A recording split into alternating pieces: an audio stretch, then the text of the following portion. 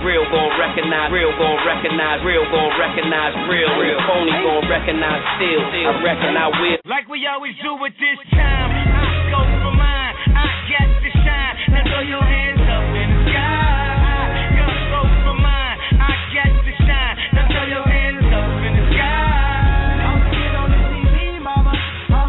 I'ma put this down. Hey, hey, hey, hey. I'm welcome to the good life.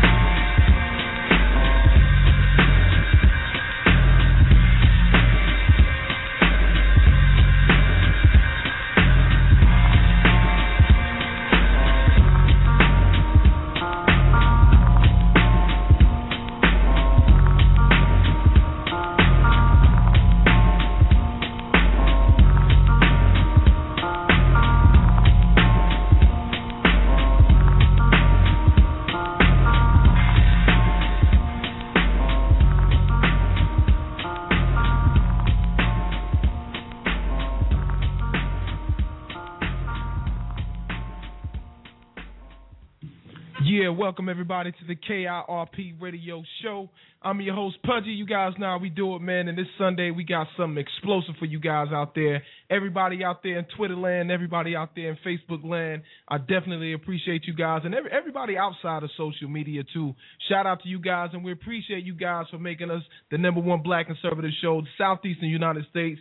We do it BIG. We don't care what anybody says. We do it our way. We do it big. And we appreciate you guys for holding it down, showing us a lot of love out there, man, because, you know, if it wasn't for you, we wouldn't be who we are and what we are today. And on this week, if you folks don't know, I got a special guest on here with me by the name of Sonny Johnson. Everybody says hello to Sonny. Say hi. Hi, Sonny. How you doing? Ain't nobody saying What's that. up, Pete? What's up, baby? How you? I am chilling. First week home in a while, so I had to get back to family life. Yeah. Oh, yeah. I had some family come over this week, and my brother's here. My cousin was here. My couple cousins were here. And, you know, we had a good time, man. We talked about a lot of politics and like politics and a whole lot of card playing. Well, me and my brother played cards. They didn't play. They were playing, you know, but, you know, we did our thing on the spade table. I saw your little tweets about playing spades. You don't want none. You know you don't want none. I would have to get you on the tables one day. Uh-oh. See, here we go. See, this is what I like right here, because I got everybody out here. We got people witnessing. We're going to have to record it, because I want everybody to see me beat the super celebrity in space. I was almost said tap on that ass. Y'all know how I do, man. So shout out to rocking with us this Sunday. Y'all know it's going to be BIG. We got Brandon Darby on the show with us. This is Brandon Harvey, man, with us, and he gonna hold it down and break some bread with us and let us know what's going on with you guys out there, what's going on with him, and what's really going on in America. Brandon. You know, I was following his radio show. I had a chance to listen to some of the shows that he and Shanahan does based on the Blog Talk Network. And have you listened to any of the shows, Sonny? Oh, no, I haven't. I actually got to meet Brandon in person, and I sat down and I talked with him, and I was like, wait a minute, why don't I know you? Why doesn't everybody know you? So it's a pleasure for me to get to sit in tonight.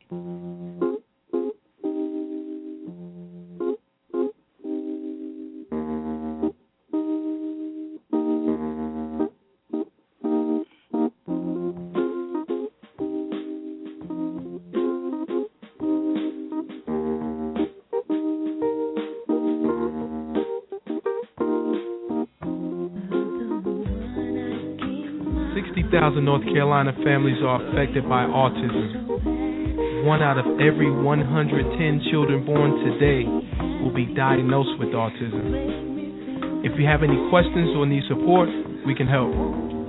The Autism Society of North Carolina can be reached at 800-442-2762. Again, that's 800-442-2762. Remember, 60,000 North Carolina families are affected by autism, and 1 out of every 110 children born will be diagnosed with autism as well. If you need to reach them by the web, the address is www.autismsociety-nc.org.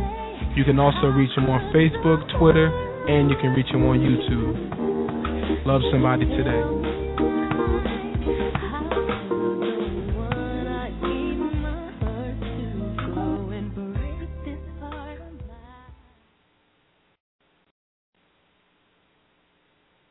For all your trucking needs, make sure you contact Allen's Trucking LLC. That's Allen's Trucking LLC, owner Brian Allen and BA Welding Incorporated. For all your trucking or your welding needs or transportation needs across the country, make sure you contact Allen's Trucking LLC out of Winston-Salem, North Carolina. Their number is 919-426-5455. Again, 919-426-5455. If you have transportation needs and you need to get your equipment there on time, make sure you contact Allen's Truck.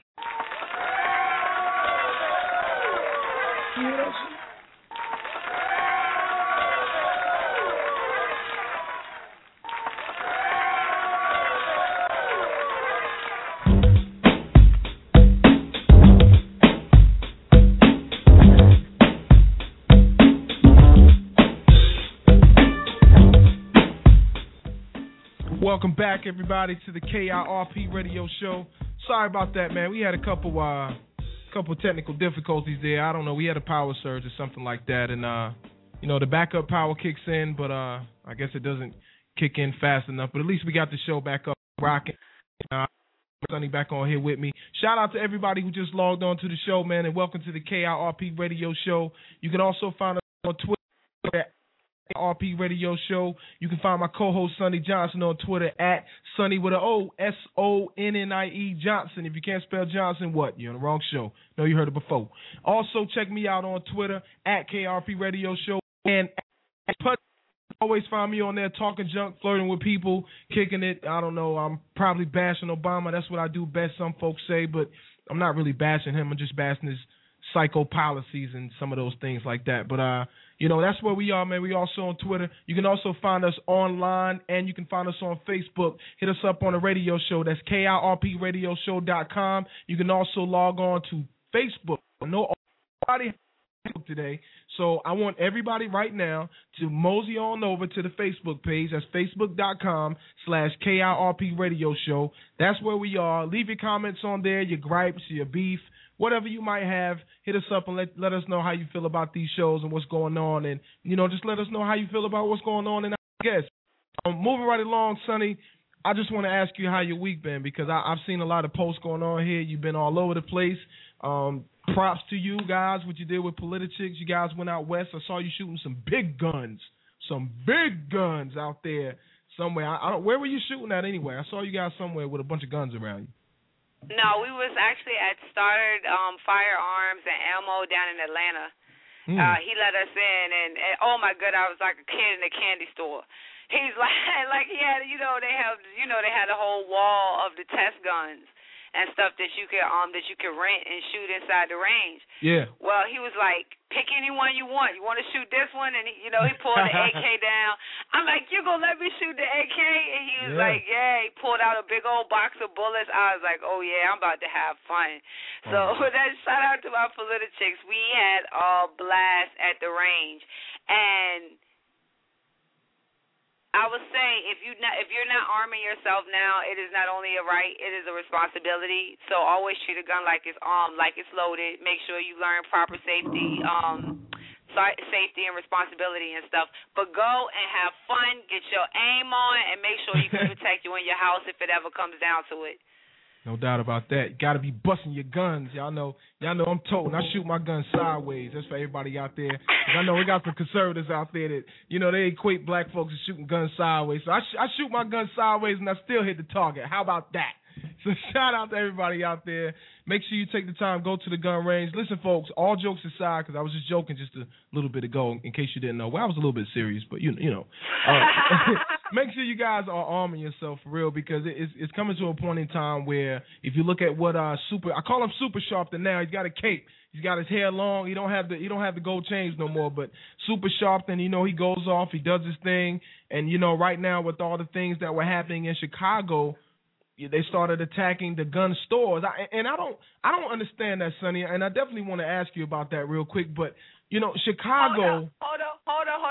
Before you mention anything else about Chicago, let me tell you about the Plan March. Did you see the post about the Plan March they had in Chicago? Oh yeah, absolutely. Okay, Jesse Jackson planned this big rally, and it was supposed to be this big tribute to Trayvon. They was gonna march and protest on all of the gun shops. 5 people showed up. Okay, 5 people showed up. Jesse Jackson didn't even show up. It wasn't enough money. That's the point. It wasn't the money. It was not the money, and we have to realize that we cannot live in a society where the criminals and the police are the only ones with guns. Okay, you need to protect your house and your family. Be armed. Teach your kids gun safety, and you wouldn't have to worry about it. Because I know I learned how to use a gun from my father. Yeah. But in my teenage years, I was learning some different stuff from some different people. So make sure you are the one that teaches your kid about gun safety. Man, I learned how to shoot my guns in the street. I ain't gonna sit here and lie to you. I gotta keep it 100. I'm a I'm not even lying. I used to clean. Never mind. Well, I learned how to shoot my gun from this dude. I don't even know his name. He just came around my neighborhood one time and he had a gun. So I was like, "Can I shoot it?" And he said, "Yeah." So I went in the middle of the street. I pointed it, looked like an idiot because I didn't know any better, straight up in the air, and I fired off as many shots as my ears when they were ringing would let me do. Pow, pow, pow, pow, pow. And I love that adrenaline rush, but you know what? I learned the proper way later in life. But, that was my first experience with my firearm. You making me reminisce of like thinking about stories of like shells popping down on me and burning me on the shoulders. You just making me go to some weird places that I wasn't even thinking about going today. It's real. I mean, because we got to understand. See, now I know another group of people. Like I got some rednecks homeboys. My redneck homeboys will tell you different. They'll say their pop got drunk, gave him the gun, and told him to go out there and kill something before he go to school. That's why my man in Washington State. Shout out to Jesus Christ, I ain't gonna call his name out like that, but shout out to my people out there in Washington State, Jefferson City, all you guys out there in Oregon. He said before he went to school every morning, his dad would tell him, "Boy, go out and kill something before you go to school, and then get dressed and walk on your way." So that's I have that too. I got a lot of country people in my family, and that's average for them, and that's kind of where I learned how to shoot in the first place. They used to take us to a turkey. Look, you got me confessing way too much in way too short a period of time. But yes, I used to go to the turkey shoot, and the very first time I shot a rifle, I threw my shoulder out. And this is how country they are. Instead of like taking me to the hospital to get it checked or something, my dad literally put his foot into my shoulder and pulled my arm back in the socket. Ooh. And then they gave me a free turkey. And that was like my first experience of shooting a rifle. Sonny, y'all would have clamped it. Hey, I ain't joking. I had a complex upbringing, man. You should cry for me.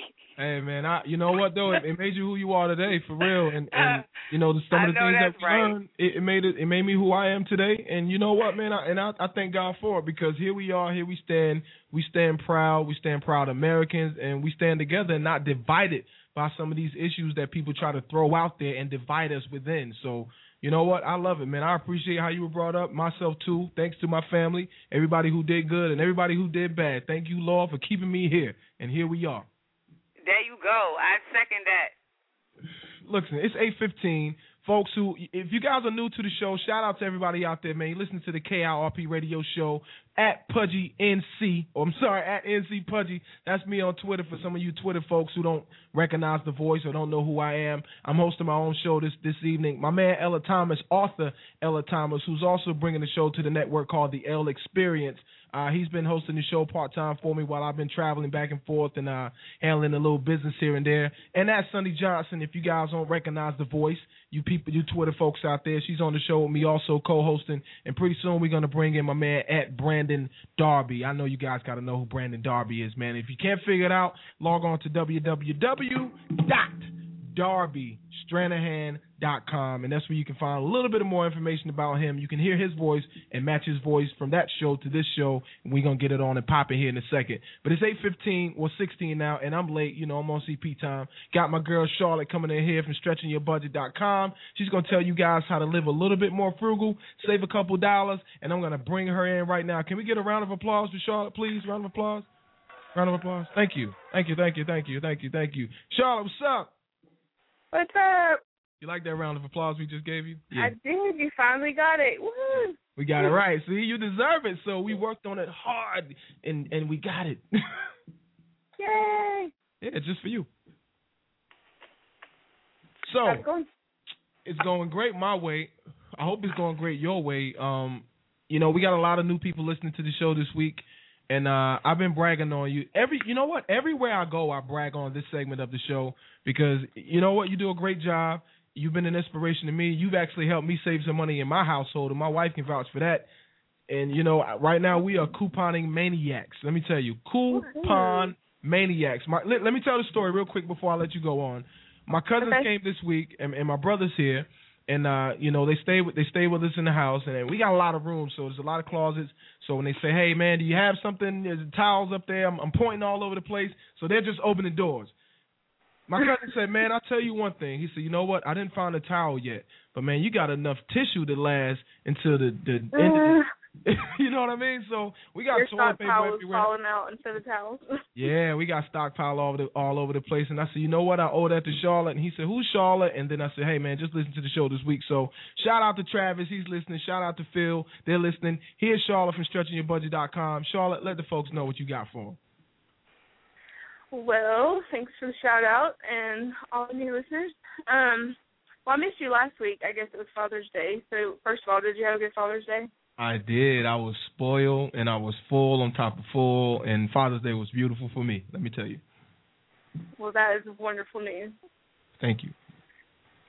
Well, I don't have a ton, but it's just been a crazy week for me. But I just wanted to talk just a little bit about just to show you how it is in my life with couponing, because a lot of people think, oh, she's perfect, she can do it all, and I get asked a ton, how do I have time to do what I do, and I honestly do not know.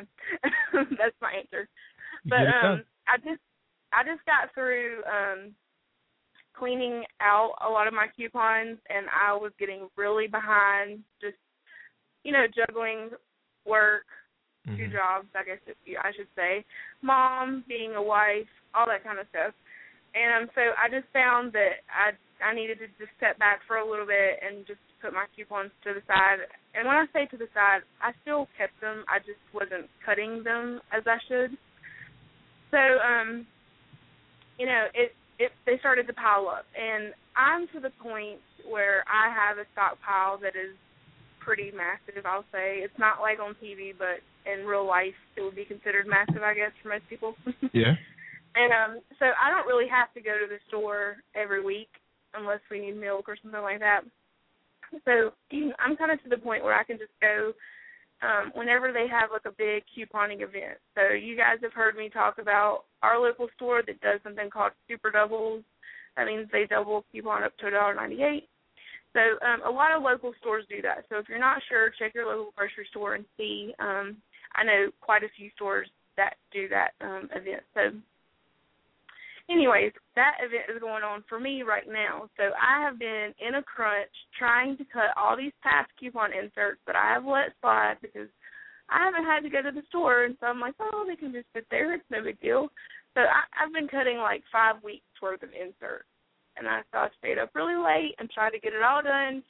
But the point of my story is that, you know, even though life happens, and I'm the first one to say it does happen, it's okay to put things aside, but at least try to keep like a little lid on top of things. So, you know, I've realized, okay, and I'm the biggest, I guess, you know how they say doctors are your own worst patient? I guess I'm like the worst couponing patient.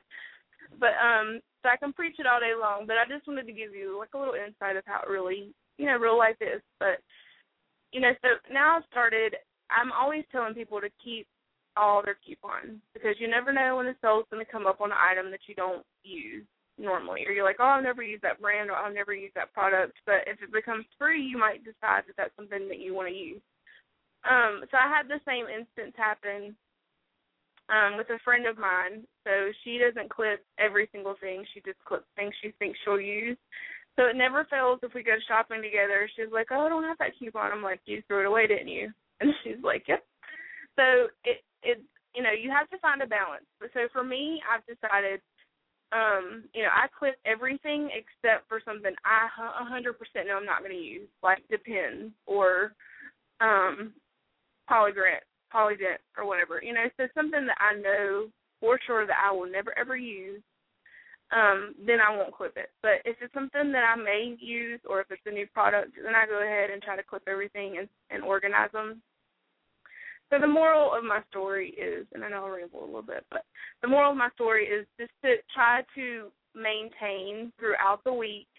And we've talked about this before. I try to sit down on Sundays when I get the coupons and just go ahead and clip them. The more organized you can stay, the less stressed out you'll be when it's time for you to go to the store. So while I've been scrounging around trying to clip all my coupons this week frantically, it would have been prevented if I would have just taken a few extra minutes, you know, to do that. So it's just finding a balance, and I kind of talked about this last week, just trying to, you know, find what works for you, and I'm a big proponent of that because I don't want people to give up if they feel like that they can't fit it all in. But every time I you know, pour this huge haul at the grocery store, it kind of brings it all home and reminds me of why I do it. So, yeah, with that said, I've had some really awesome trips this week. Yay. Well, yay. Well, you know what? I think you do an exceptional job. And, you know, just looking at your website, which a lot of people flock to, man, and that's a great piece of information out there on savings for folks. So if you guys are really serious about living better, to everyone listening, you know, please tell someone else. If you're really serious about saving dollars, if you're really serious about, you know, shopping and living a little bit more frugal, I mean, just saving money in general, man, just go to stretchingyourbudget.com and look at some of the things that Charlotte has on there. There are always free coupons for something on there. So, you know, just take the time and do the necessary steps, and, you know, you can save a couple more dollars, Charlotte. I think you do an exceptional job of that. So I thank you if no one else does. Well, thank you. I appreciate it. I always look for your praise each week. Well, you know what? I mean it because, like I said before, we got a lot of little people in this house, and they love to eat. And when they don't eat, they mess up food. So we got to find out a way, you know, how to compensate for some of the losses that we endure when they throw food away or they leave it out or leave the bread open and, you know, stuff like that. They do a good job, though. I love my babies. Shout out to my kids. But this is a way that you can provide for them without having to break the bank. So. Well, is there anything that's on Is there anything special that's on your website this week? I haven't checked it out yet. I haven't had the time to go on there and prepare myself for this, because you always, drop some bombs on here for us. But is there anything on there that just stands out that we can probably learn from right now? Well, I just wrote a post on some of the benefits of online shopping. I talk about that quite a bit. I'm kind of a huge fan of that. You can just kind of search once you get on our website. At the very top, there'll be a Google search bar within my site, and you can search, some of your favorite topics that you might want to learn about, and it'll pull from my site things that I've written about. So there's several detailed posts that I have a lot of information. I've got some that share places that you can find coupons. A lot of people ask me, where do I find all these coupons? So I've got that kind of stuff on our site. So if you just do a little Google search within our site, it'll pull up some of the things that you might be looking for.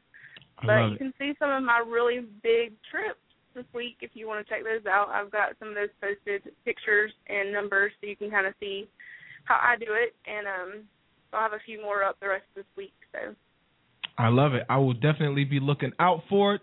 And I'm going on there, and I'm going to look at some pictures, and I'm going to click like, just like the obsessive. Don't you guys love the obsessive likers that likes all your photos? You guys ever had that happen before?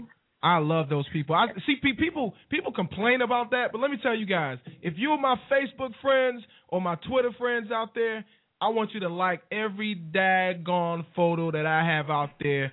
Show us some love. Like all the photos. I don't care if you share them. Send them to your mama, your daddy, your grandmama. Let your kids like them. Just like. I appreciate that kind of love, man. I love that kind of love. That tells us that what we're doing, you like what we're doing as people that have Facebook pages. Yeah, absolutely. Especially with the new Facebook changes, it's harder for, if you don't like us, then we won't show up in your feed. So you'll miss what we're posting. So well, there it is. The more you like, the more it'll pop up in your feed, and you'll see all the things that we're posting about. See, you heard that? You heard it from the frugal lady herself. This is the little lady that live on the corner with all the extra tissue in the closet. Charlotte, you got any shout-outs? Not really. I kind of have a praise report. Can I share that? Or not absolutely. A praise report, prayer request. I'm sorry. I have a prayer request. Hold on. We got to cut the music for that, please. Okay. Yeah, go for it. Absolutely, with your prayer request. This is my little somber moment. I don't have many of these, but we have a really dear friend of Ben. Ben's my husband, if you guys are new to the show. His best friend was in a car wreck last Friday, and his mom was killed instantly. So he's in ICU. He just came out of ICU, actually, last night. So he's been there for a week. But he's slowly making progress, so I just ask that all you guys out there would just say a little prayer for him and his family as they help him recover and mourn the loss of their mom. So that's my prayer request. We can absolutely Ben's kind of been taking it a little tough this week, but he's been at the hospital every day. Wow. So that's my somber moment. But you know what? We take prayer requests serious. We take prayer serious, and I'm always joking on the show, but all jokes aside, my heart goes out to you guys. My heart goes out to their family, and I will definitely say a prayer for you guys without a doubt. And I'm sure all the listeners on this show don't mind saying a prayer for you too. And just tell Ben to hang in there, man. The best thing that he can do is be around, and just lend an ear, lend a hug, lend an ear, lend a hand, whatever you can do. It's beneficial in a time like this because no one knows. My mom actually said something once that made perfect sense when her friend's mom died. And, my grandmother passed, which is my mother's mom. And she said these words. She said, I thought I knew until I lost my mom when another friend loses theirs. So, no one really knows what it feels like. And I say all that just to say that no one really knows what it feels like unless you've been there. So, you know what? Right. Just try to be there for the people when they're going through something like that and lend them a hug, lend them an ear, lend them a prayer, and offer whatever you can offer to make them feel a little bit more better going through something like that. Exactly. Yeah, it's been kind of, I hesitate to say, but it's been kind of cool, and that might sound really weird, but God's really been able to just kind of show up there, and so, he's kind of used Ben as a light and just to be a witness, and has just been able to pray for him, and it's just been really cool that he's kind of been open to it, and so it's even though it's a really sad moment, it's kind of turning into good, if that makes sense. So. It makes perfect sense when you're a believer, and I'm a believer. Yep. So I knew I could count on you guys, so I just wanted to share that really quick because you never can have too much prayer, right? That's right. No doubt about that. So, shout out to them, and I wish you guys the best. My heart goes out to Ben's friend and to you and your family. Thanks for what you do, Charlotte, and we'll hear from you next week. Thank you. Have a good week. All right, you too. Coming up next, right, folks, is Sonny Johnson, of course, and my man Brandon Darby coming through the show, and we're going to run this here in a minute. So you guys get ready. Hold on to your seats. Get your seatbelts if you got them out. Go ahead and get your smoke breaks because we're going to commercial. But when we come back, we're going in. We're going in. We're going in. Come on, ride with me. We're going in. I'm dancing. We're going in. I'm dancing. We're going in. Yeah. You listen to the KIRP radio show, the #1 black conservative radio show, Southeastern United States. And I do it my way. We do it our way. And we don't say sorry because we are who we are. And who are we? Conservatives, baby. We'll be right back after this message.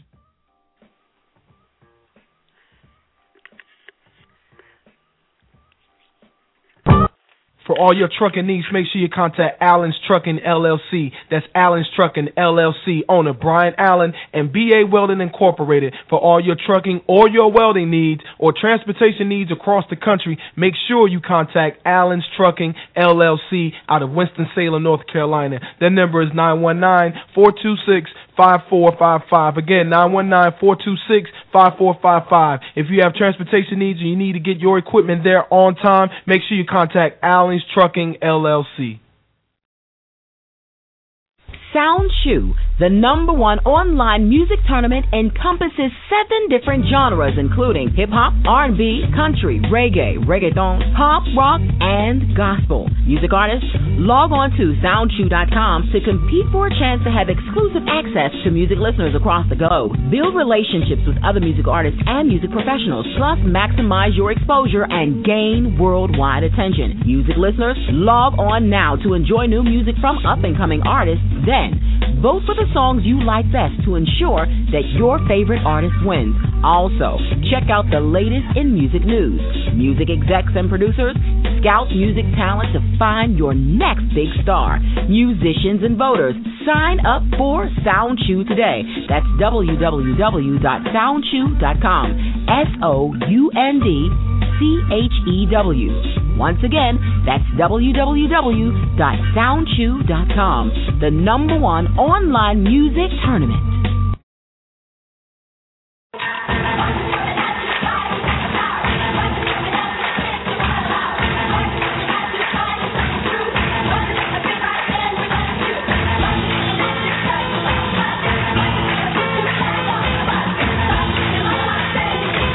All across America, the NFL and United Way are inspiring kids to get healthy and more active. Join the Play 60 movement. Pledge to Play 60 today at liveunited.org.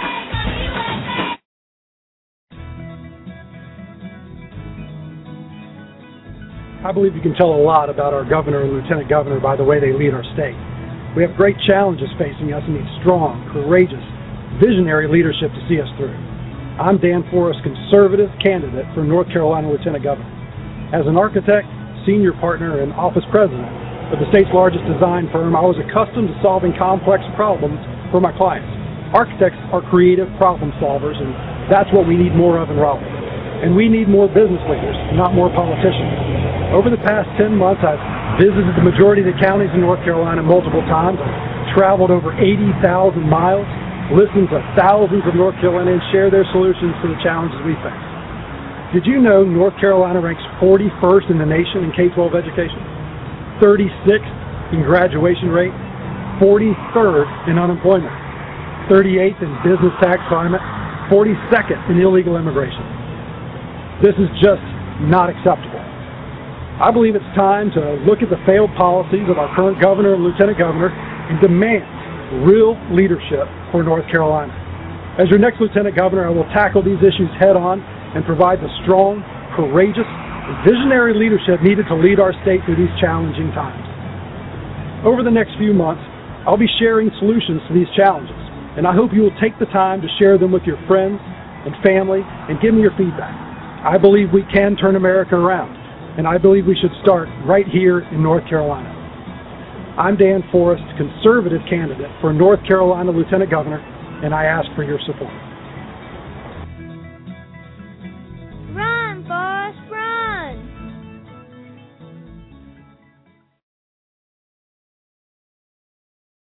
Could switching to Geico really save you 15% or more on car insurance? Did the little piggy cry wee, wee, wee all the way home?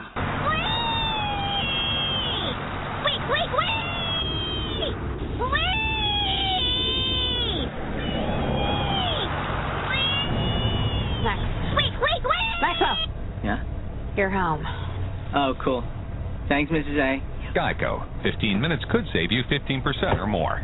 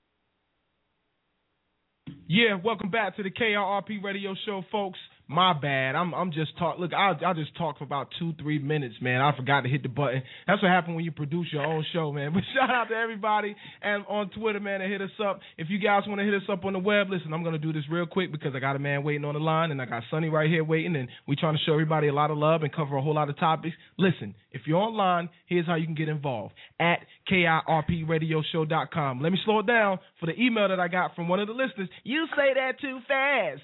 At KIRP Radio Show. I hope you got it. Also, at NC Pudgy, that's me. At Sonny Johnson, Sonny with an O. Hope you figured it out. At Brandon Darby. We're all on Twitter. Hit us up. We're also on iTunes Podcast. Let's get this party started. Sonny, what's up? What's up? I was sitting there like, what is he doing? Man, you know what? I was drinking. And yeah, I was about to say he done took my tweet too seriously when it got him a rum and coke and forgot he's on the radio. You know what? I sure did, almost. Got some Strawberry Hill right here. Did you just say Strawberry Hill? Some Strawberry Hill. Yep. Are you drinking Boone's Farm? You know I am. I'm drinking ghetto wine. You know what? I just pulled one of your ghetto cards. That's just snatched right from you. Mm-hmm. Sure am. We drank all the good stuff with the guests. We took it out of the freezer. I don't have a wine cellar. I got a room where I keep all the drinks for people because I don't really drink like that. But Sonny told me to drink before the show, so I looked in there, and I'm like, dang, man, it's only some strawberry. Don't put that on me. So I pulled it out. Don't put that on me.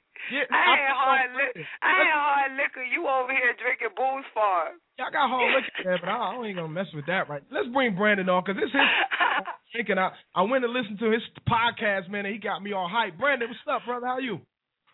Hey, what's going on? Thanks for having me on. Hey, man, I'm glad. Y'all talking about Boone's Farm, man. Oh, no. See, tell him, Brandon. But, tell him he just got his card pulled for that at least he didn't say Mad Dog, so I'm still cool with him. That's all right. The Mad Dog. I won't do the Mad Dog. No. The great Mad Dog, yeah. Let me jump in because I want to do a little introduction of Brandon. Please do. All right. Here you go. I judge people by content of their character, right? Sure. And I'd rather see a person in person, rather than talking to somebody to have to judge them. So let me tell you about the two things I noticed about Brandon. Okay, so we met in Rhode Island at a conference, and I was sitting by myself, and Brandon just comes up, lights a cigarette. Who are you? What's your name? What do you do? You know what I'm saying? So that's the very first impression you get of Brandon. And here goes the second one. We were sitting outside, and it was a guy that was standing behind him, and we were with Anita Minecraft, and she was like, "Hey, why is that dude standing behind Brandon like that? I don't like that. Why? That dude need to get from behind Brandon like that, right?" So Brandon was sitting there looking at his phone, right? He turns over around, looks at the dude right in his face, laughs, and then goes right back down to his phone. Wow. I said, you know what? I like you. I like you a lot. And then when I got to actually talk to him, amazing to have you on. Thank you so much for coming, Brandon. Oh, I'm happy to be on the show. I really am, Sonny. I like you. I think highly of you. I think highly of what you have to say. I think highly of you as a speaker. You know, and I think you have a lot to offer. And in the coming years, I think you're just going to grow and grow because you got a lot to say. I agree with that wholeheartedly. Sonny has a lot to say. We get to force I'm definitely not going to turn on no compliment from man. So thank you. Hey, Brandon, let the people know. If you would, let the people know in your own words a little bit about yourself, briefly, if you could, just to give them an overshadow of who Brandon Darby is. Well, I mean, I'll do my best here. You know, I always kind of catchy trying to figure out where to start with that, but. You know, I was a teen raised in when I was a kid, I was raised in a reasonably rough area of Houston. Mm-hmm. At 13, I ran away. I stayed gone and throughout my 13th and most of my 14th year, and then kind of straightened up after that. But I'd had a lot go on during that time, and I've always had a place on my heart, I think, for helping people who were in a bad spot. And I kind of fell into what I think is a dominant narrative in society that says, if you want to help people, then you're a leftist, and if you want to just help yourself and be greedy, then you're a conservative or you're on the right. Mm-hmm. And I fell into that, and so I just kind of always assumed I was on the left because of how radical I got about helping people. And then at some point, you know, a lot of prominent activists, people who went on to become very prominent on the left, and organizers got a hold of me in Austin, Texas. At that point, I'd moved there. And they began to, you know, give me the Huey P. Newton reader and really get me in touch with a lot of, I guess, radical leftist thought. And I took that in, and I got politicized at that point, and it really made sense to me how radical the people had gotten. There's a lot of things they got radical about I don't agree with, but they were very radical about people who were in a severe position of need, and I really liked that. So I kind of became friends with some former Panther Party members who were very prominent. Kind of went down that path, and then when Hurricane Katrina hit, I went to help a couple of former Black Panther Party members in the city immediately, and I ended up doing relief efforts, and very quickly a lot of really crazy stuff happened. We got a lot of attention for the crazy stuff that happened. We can get into that later. What happened there was pretty intense, but so next thing you know, I found myself co-founding a relief organization in a predominantly Black city as a white organizer with a former Black Panther and then a guy who's an eco-terrorism advocate who's actually really big in the world of anarchism, Occupy, and eco and animal rights terrorism. So the three of us founded this organization, and I got assigned by Malik Rahim, the Panther a former Panther who was the older of all of us. I got assigned to be the organizer of the Ninth Ward, and that was the hardest hit area, the upper and lower Ninth Ward. And so I learned a lot. I had a lot of experiences. We ended up having about 23,000 volunteers come through. We had a few $1 million that we had raised, and we did a lot of good for people. But one of the things that came up is as I started to have these realizations that I wasn't policy-wise, I wasn't really a leftist, you know. And these things began to come up. At that point, I kind of accessed the halls of my heroes, and so when I went out to eat, I wasn't talking about, you know, Geronimo Pratt or any of the other former Panthers. I was eating dinner with them and going out drinking with them and becoming their friends. And I began to realize that there was a lot of colorful framing and how they presented things that we were experiencing and going through to the media. And I began to realize, like, wait a minute, these are the people who I've allowed to frame my historical worldview, you know, my worldview and my view of history. And they're full of it when it comes to certain things going now. How much of what they said to me was full of it? So all these things happened. We got invited to Venezuela by Hugo Chavez. I went as an emissary for our group. a lot of crazy stuff happened. By the time I came back, I had decided after 2.5 years that I really didn't want to have anything else to do with this group, and I got very confused, and I left. And then after that point, you know, I got away from a lot of the more radical folks on the left, but some of them didn't get away from me, and they kept sharing stuff with me. And this Palestinian guy who was head of the largest Palestinian nonprofit in the U.S. called the Palestinian Children's Welfare Fund, he approached me, and he had basically skimmed off $200,000 to $500,000 from the organization donations, and he wanted to get it to blow Israeli citizens up. And I turned him into the FBI. And at that point, I decided that not only was I going to get away from the people that were so radical, but I was actually going to work against them and try to interfere with them and help protect our country from them. And I did that. I worked undercover with the International Terrorism Division of the Joint Terrorism Task Force of the FBI. And in 2008, when a number of prominent leftist center groups went to shut down the Republican National Convention by any means necessary, I helped stop a few bomb plots that occurred, but one of them went to trial, so my identity came out. And at that point, the entire left establishment from the New York Times all the way down attacked me. And it was really bizarre, like just, you know, all the shelters I had started in New Orleans, none of that was there anymore. They started the New Orleans Times-Picayune, which is a major metropolitan paper. They deleted all their positive stories about me from the archive. Wow. And just began to smear me. I mean, I have proof of it. That's what's so weird about it. But they began to smear me, and all of a sudden I was this evil, gun-toting, right-wing, you know, misogynist who slept with women, who abused women, who beat people with pistols. I mean, I was just crazy stuff across the board. It just began to get smeared with.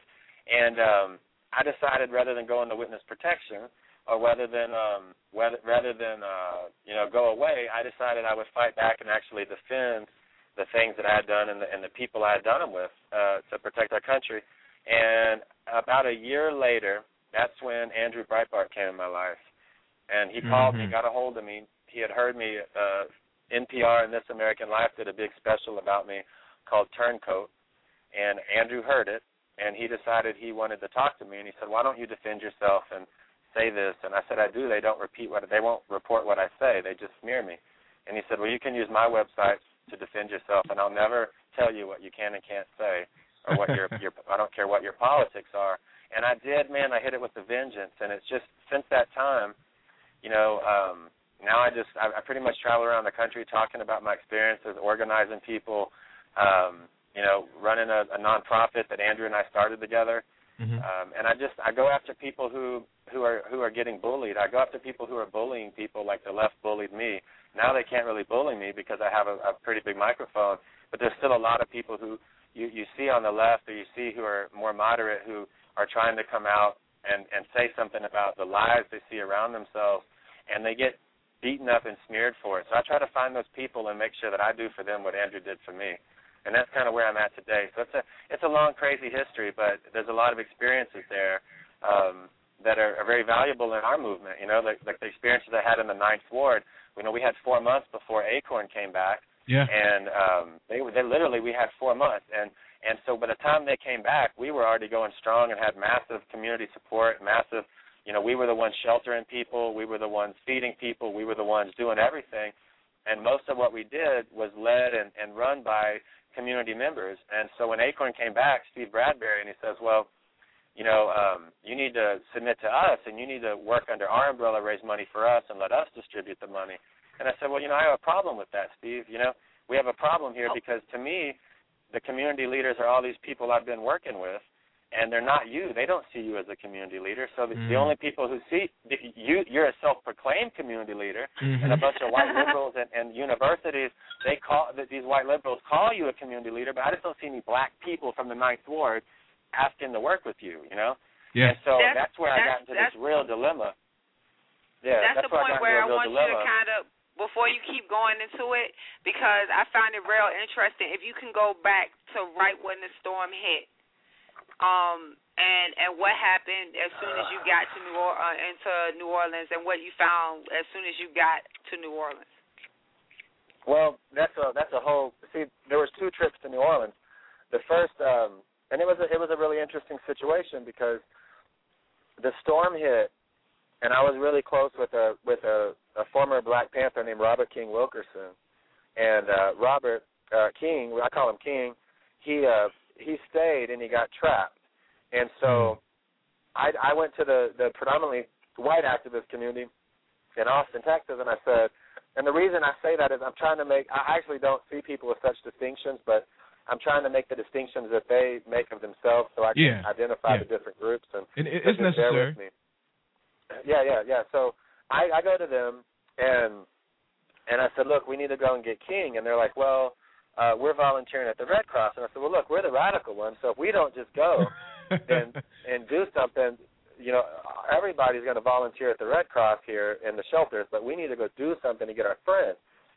Well, that was miserable hell because I don't know if you remember what it was like at the time, but the images of people and what was going on, but it was really painful when you looked at the shelters the Red Cross had set up and you got online looking for people and trying to find where people you loved were, you know, the chaos of it, and there were so many thousands of people, tens of thousands of people, and they would say, like, hey, I'm Demetrius's mom.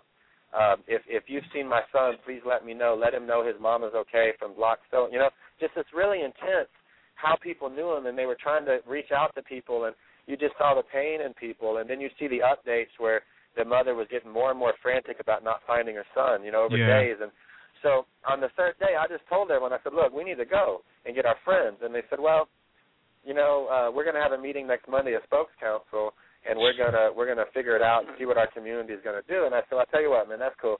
So I went to Academy, and I bought a 14-foot flat John boat with a 10-horsepower Mercury motor, and I had no idea what to do with that thing. And I hooked it up to my truck. I got a bunch of gear, and I just drove, you know. I went. And about halfway in the trip, another guy called me named Scott Crow, who now hates me. It doesn't matter. He's the eco-terrorism guy. And we drove, and when we got there, we got to Baton Rouge, Louisiana, and the Red Cross sent us and 274 boats of teams of people away. And even though all those people were dying, that was on the third day. They sent us away and said that they had it under control, that Wildlife and Fisheries and FEMA and the National Guard and the Coast Guard had it under control. And they didn't have it under control. They sent us away, but I was just wild enough to say, oh, hell no. So if anyone knows about New Orleans, there's this huge lake right by New Orleans called Lake Pontchartrain. And Lake Pontchartrain goes into Lake Bourne, and Lake Bourne goes into the Gulf of Mexico, basically, right? So, which goes into the Atlantic Ocean. And so it's huge. It's like 30 miles across, or I mean something insane, right? 25 miles across. And so what we did was we decided we would go around Lake Pontchartrain and get into the city. But we saw a lot of heartbreaking things. We saw a lot of people who had showed up looking for relatives, and their home was gone. I mean, just sad things. And we finally were able to get into the city. At some point, though, we were getting shot at. People were desperate on the third day. People were dying. And people, you know, there were two guys in a boat, and they wanted the boat because they wanted to get the hell out of there. And we decided that in order to go and get our friend, you know, who was probably on his roof, we figured, in order to get him, we would have to actually go through other people.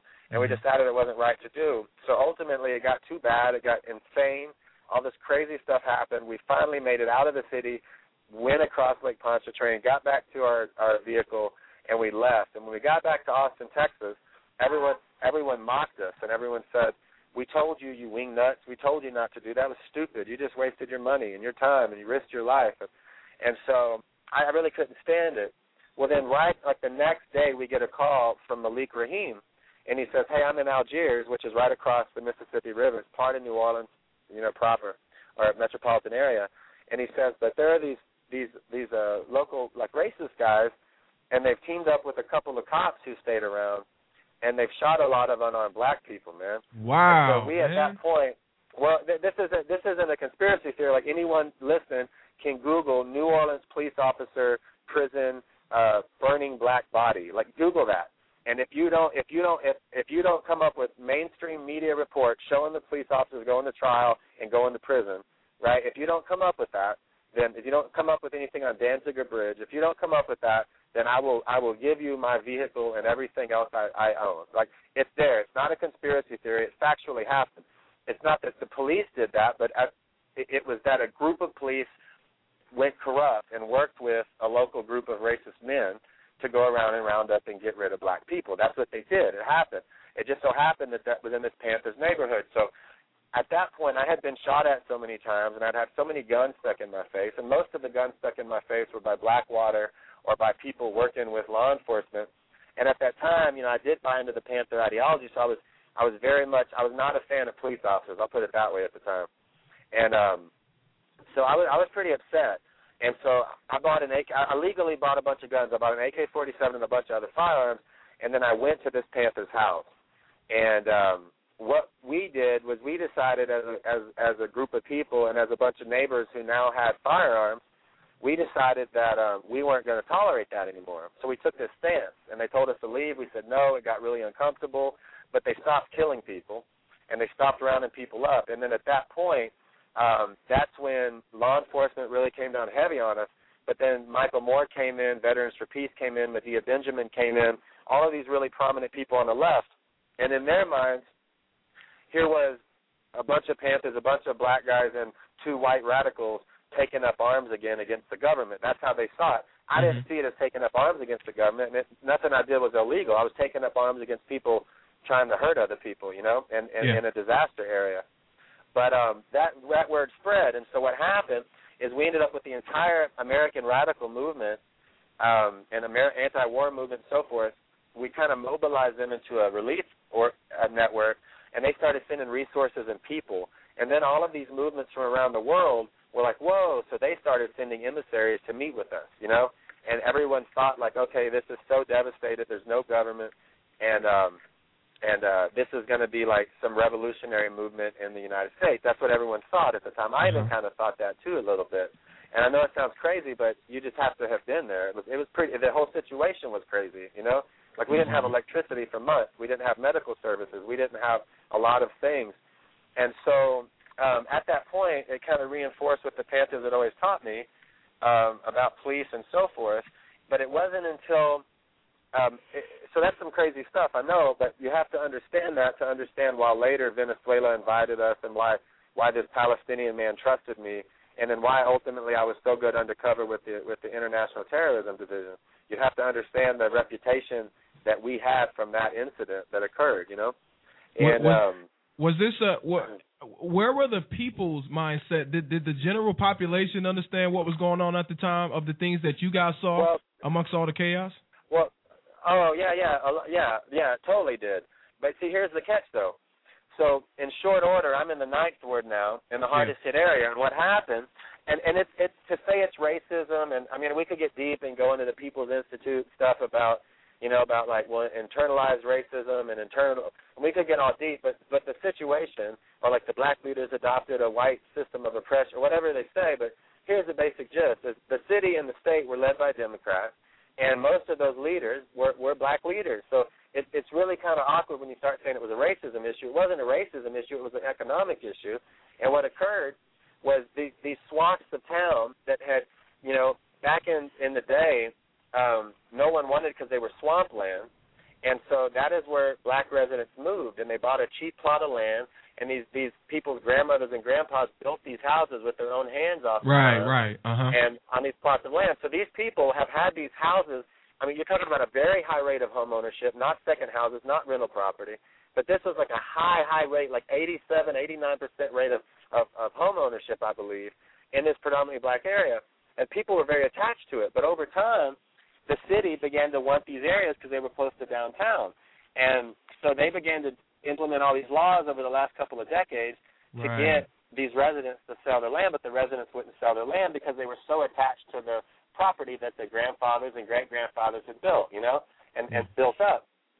So when the storm happened, these are the people they shipped to Alaska, and they shipped them way the hell away based upon what part of town they were in.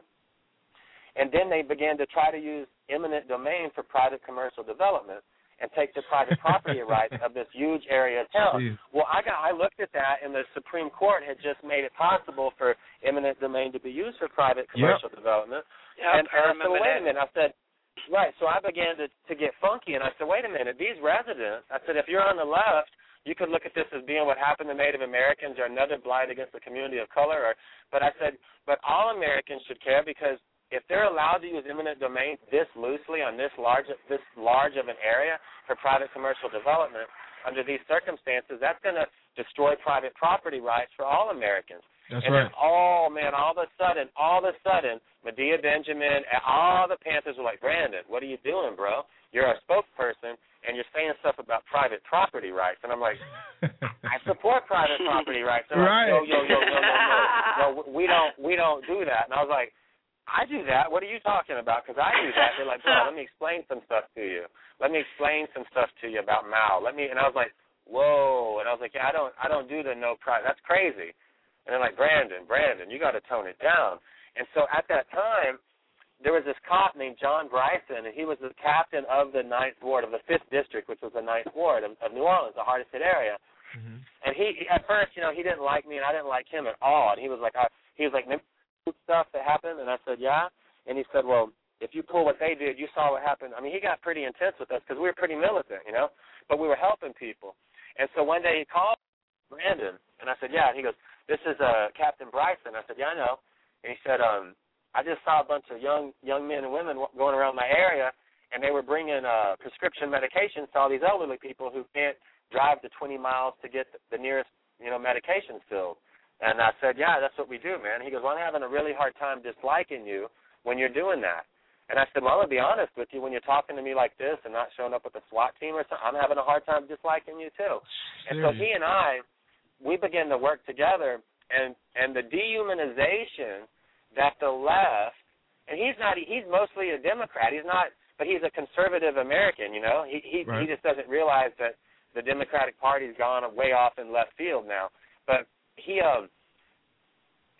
once he became a human to me, the dehumanization of cops and the dehumanization of patriots and the dehumanization of conservatives, once that dehumanization was gone and it was just ideas versus ideas, the right really has a better argument about liberty and about self-sufficiency. They really do. We really do, And so once that dehumanization left, that was the beginning of the end for me on the left. That really began to change things. So he and I started the first women's shelter in the aftermath of Katrina that was available for women in New Orleans. Mm-hmm. In the 9th Ward, we did it with no governmental funding whatsoever. We did it with a really funky way of doing it that it rocked the nonprofit industrial complex because we didn't need anything from them, and we didn't seek their approval. We didn't write any grants. We just said, people are in need. We need to do something. So we got a gut. We put sheets up on the walls and put some cots in there with a generator, and we started to admit elderly black women. And people said, this is horrible. And I was like, all that's available, It's all that's available. And if you think it's horrible, rather than complaining, why don't you come and help us fix it up? And then people began to do it because they saw the action. And within a month, we had a sustainable running women's shelter with staff, And you're like, well, how is that possible? It's because we didn't do it the old left-of-center liberal, like nonprofit industrial complex, supported way. We just did it with the people and got it going on. And so we started just doing these really in-your-face tactics like that. And the city would say, well, you can't do this. And I'm like, if you really want to shut down the only women's shelter in a predominantly black area, in the aftermath of Katrina, go right ahead. The media will love it. Go right ahead. Have fun. Have fun there, Megan. And you talk about the demonization, and that's one thing that we see with the name calling that they do to all of us. But the humanization is what I really found so fascinating when me and you were talking, because when you were talking about the leadership of the community, you weren't talking about the hierarchs in all of these organizations. You were talking about the grandmothers that had been there. And what did you get from them? I mean, what did you get out of the experience from the people and not so much the events that happened? Well, that was what was so interesting. And so I had to learn a lot. So what was going on was I very quickly realized what the city was trying to do to take the property away with the big developers, right? And I said, okay, mathematically here, just logically, what is the best way to stop this from happening? Yeah. So I took the 9th Ward, I drew it in a grid pattern, right? And I took every square inch on my map, and I said I have to get a resident who owns property in each square inch back and support them being there temporarily with no government dollars, because it was illegal to do this at the time. It was civil disobedience. And I said, I have to get somebody back in every square inch, every block of this property, basically, this neighborhood, this area. And if I can do that, then there's no large swath that they can come in and take. So what I did was I took a piece of paper and I wrote a flyer out, and I made copies of it. And I said, here's what we're doing. It's called the Ninth Ward Flyer. And I said, here's what we're doing. And I put my name and my cell phone on it. And I told them what I thought the people were trying to do. And I said, let's put our heads together. So I put that on every door of the Ninth Ward. And I started walking the streets. And then a couple of other people said, hey, that's great. What are you doing? I said, I'm putting these on every door. They said, can we help you? I was like, sure. Mm-hmm. So we started doing it, and every time someone else stopped, they start helping us. We ended up with a lot of people helping. We got every door flyered, and then what we did was we put it on the Internet, and we said, hey, everyone in every city, print these flyers out and take them to every black church, take them to every, Red Cross station and center, take them to every place where any possible person from New Orleans could be, who had to flee because of the storm. Take them there and make sure they know that we're here. And people began to call, and then people began to help me answer the calls. And next thing you know, we had a resident back on every block of that town.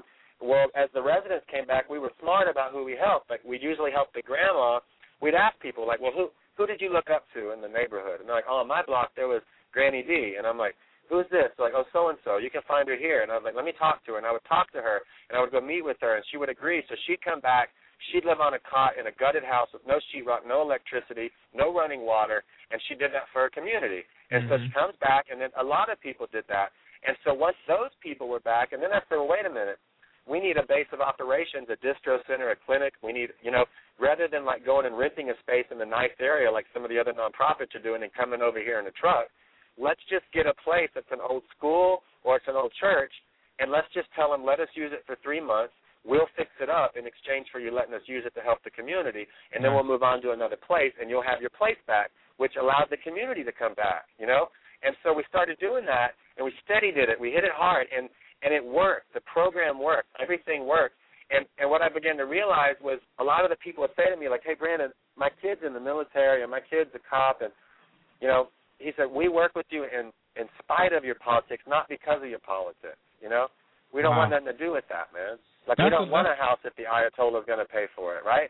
So it really changed my views. I said, okay, so basically there's a bunch of white radicals, right, who are wanting this revolution, but none of the residents who were affected want that. They just want their house back. A storm happened. It wasn't handled properly. They all got too dependent on government and not just self-sufficient enough on themselves for decades, and this is what happened, and that's how they framed it. And I began to change my views, and people are like, we need more of this. And I'm like, why would you ask for more government when that's what the problem was in the first place? Right. Is that government comes in, and it's not that government helps, but the problem is government cannot help themselves, but to come in and, while they try to help, make sure that you're not self-sufficient and make sure you don't have any initiative in helping yourself, And so I began to realize these things, and it's the same thing with us. We went in, the first kitchen we started, we all of us got together, and we set up all these rules and protocols and pans and procedures and what the menu was going to be. And we're like, now all you grandmothers out there, come and help. And none of them got involved. And none of them got involved because they had no ownership in it, right? So the next kitchen we started, I said, wait a minute. I said, here's the kitchen, here are the pots and pans, and, here's the budget for food that we can afford. So if you guys want to come and lead a kitchen and figure it out, let me know, and we'll do what you say. And then everyone got involved. And the reason they got involved was because we left creativity to them. We gave them room to create, to be inventive, to fill their own community's needs, and to have a sense of ownership and not just following some protocol like the leftist liberal nonprofit industrial complex or AIDIC complex. And so they came in and owned it, and then they ran it, and then it functioned perfectly. And then as it would function, we'd help them get nonprofit status. They'd go about their business, and then they have their own thing, so we could move on with our skills and keep creating more stuff and more stuff. And so part of the problem, though, was when Acorn came back and was so ugly about stuff, and I used to tell them, I say, guys, these are the community leaders, and they're doing just fine without you, You've gotten all the dollars from the government for years, and your pastors have too. And you pump your fist in the air and talk about Malcolm X, which you really only talk about the first half of his life and not the later part of his life, right? And anyways, you put him in a time warp, and you pump your fist in the air, and you make sure your friends get the money that comes from this government that they take from taxpayers to help people, and not a damn person is really getting help. You know, they got Jesse Jackson, for instance, coming, and he took $83 million, I think, and he educated 12 kids with $83 million, you know? And I'm going to tell you what, if you had given me $83 million, I could have done a lot more than educate 12 kids, you know? And so I began to realize that. And so I came up with this strategy of finding people. It's like I say now when I'm talking to groups, and I'm like, your Tea Party needs to go and break down the dehumanization against conservatives in black communities. And they're like, well, we don't – I'm like, don't go with a clipboard and talk door to door. No. Go find a pastor and work with them and use your volunteers or your people to volunteer and help. And they're like, yeah, but how do we find a pastor? Because we called – I'm like, don't go to the NAACP and ask that. That's not going to help anybody. I said, get your shoes on, walk down the street, find a drug addict or a prostitute, and ask them. You know, go to a hard-hit economic area. Just like, and it's not just a black thing. It's like that's what happens in a lot of really low-income white areas too. There are problems that come with poverty oftentimes that when they're centralized, like the left did throughout the 30s and 40s and 50s and 60s and 70s, where they had this thing where they would build these massive public housing units, right? Yeah. They made horrible centers, horrible warehouses for low-income people. And they did that. So I said, go there and you ask the people who are suffering who helps you. And they'll tell you, and you're going to find some pastor who isn't the guy who doesn't get any money from the nonprofit or from the government, from the complex or from the government. And the reason he doesn't get money is because he's not political probably, and he's just there to help people. That's probably who you're going to find. And you work with that person. And when you do, the Sheila Jackson Lees and the Acorns and the Jesse Jacksons and the Al Sharptons are all going to come out, and they're going to attack you for not working with black leadership. And when they do, you say, here's the deal, bro. You've had power long enough and control over the resources, and you haven't done anything. The only people who call you a leader is yourself and a bunch of white academics from Berkeley and New York, and I'm not going to put up with your crap. And then when you do that, they back off. That was me at CPAC right there. Motherfucking Darby right there. I tried to tell you.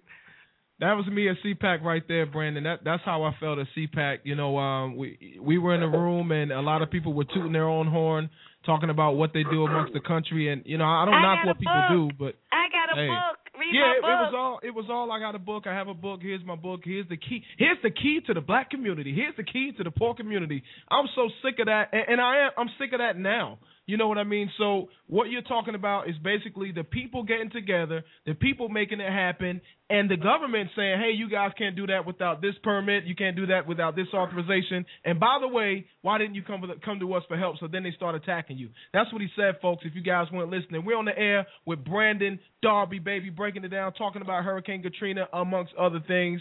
And this is what we do. You listen to the KIRP radio show, 619-638-8559 is the number. Hit number 1 if you got a comment. We're going to keep going on with Brandon. Let me ask you a question, Brandon. I just want to backtrack just a second.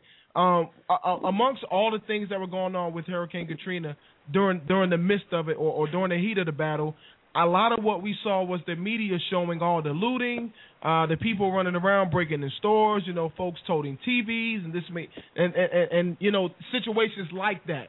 But where was the media coverage of the things that you're telling us about? Where was the media coverage of? Were there any media outlets out there that was talking about what you guys were doing? Well, eventually there were. I mean, there was a lot of left grassroots media did, but a lot of the mainstream left media didn't because, and I used to get a lot of fire for that because I got too confrontational with the traditional black leadership. And I said, well, sorry, man. So their buddies didn't want to cover us, like NPR didn't cover.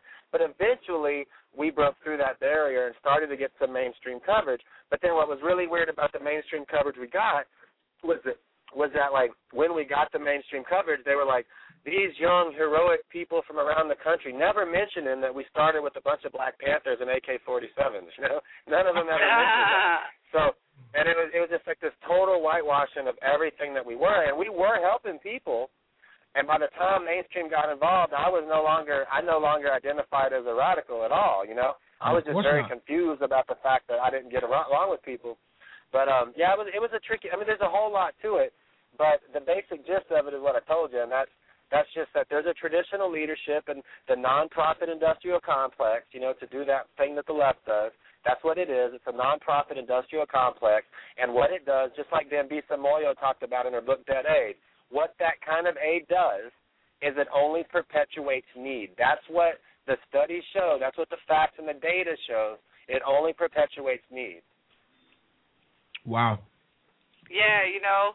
Well, look, since I'm the girl on the call, and I promise I put this out there on Twitter because I was trying to ramp it up and get people interested. So, me and you were having a conversation when we were at the conference, and you told me the difference between conservative and liberal women. And I know we're getting way off subject here, but I know we're going to skip into what you're doing now, too, so I want to get this in before we go there. Tell me the difference that you told me, or tell all the listeners the difference you told me between conservative and liberal women. Well, what did I tell you? There's a whole bunch of them. Like, you want the nice version or what? Because I'm just telling you now that, well, like I'm dating a conservative woman who's a very strong, powerful conservative woman, and I mean, she's a queen. She knows how to. She's a woman, and she knows how to appreciate me being a male. My whole life as a leftist, I was always taught that my desire to speak loud, my desire to be strong and competitive, my desire to be alpha, my desire that all these things, and my desire to protect my woman, and that was paternalistic, and paternalism was somehow a bad word, and so it's patriarchal, and so I was taught these things were always horrible. And so on the right, now, like that I've been on the right, I guess I started my transition really started in Katrina, like in 2005 and 2006, and kind of, you know, sped up in 2007, and then really sped up in like 2008 and 2009. But it's just such a pleasure because it's like she appreciates me being a man. She appreciates me getting the door. She appreciates me looking out for her and being protective. And that's something I never experienced on the left with all the like girls from Code Pink and the ACLU who I dated. You know. That's crazy. So, when did you have time to date, man? You out there playing Superman. How in the hell did you find time to find somebody? I mean, how did that happen? Well, here's the deal, man. My girlfriend. You know, honestly, I haven't. This is the first time I've dated someone who is who is a conservative fighter, really. And my girlfriend, she's a fighter just like I am, so we're both fighting. And honestly, it'd be hard for anyone else to understand me, and it would be hard for anyone else to understand her because we're both so dedicated. Normally, when I go travel and talk, she's talking there too.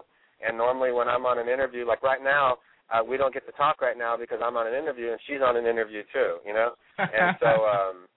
She's taking on Eric Holder, and I'm taking on Eric Holder. She's doing better than I am. Her book, her name's Katie Pavlich. Her book just made the New York Times bestsellers list for Fast and Furious, holding Eric Holder accountable. Everybody mocked her. All the right mocked her little bookie book, and then it made the New York Times bestseller list. And now Eric Holder just got contempt charges, you know. So it's like they just voted to get contempt charges for Eric Holder in Congress. So I would say that she's a fighter too, you know, and that's how you know we manage. And I can't imagine how anyone who wasn't fighting could date me. You know, I couldn't imagine someone doing that because I would just never be there. You know.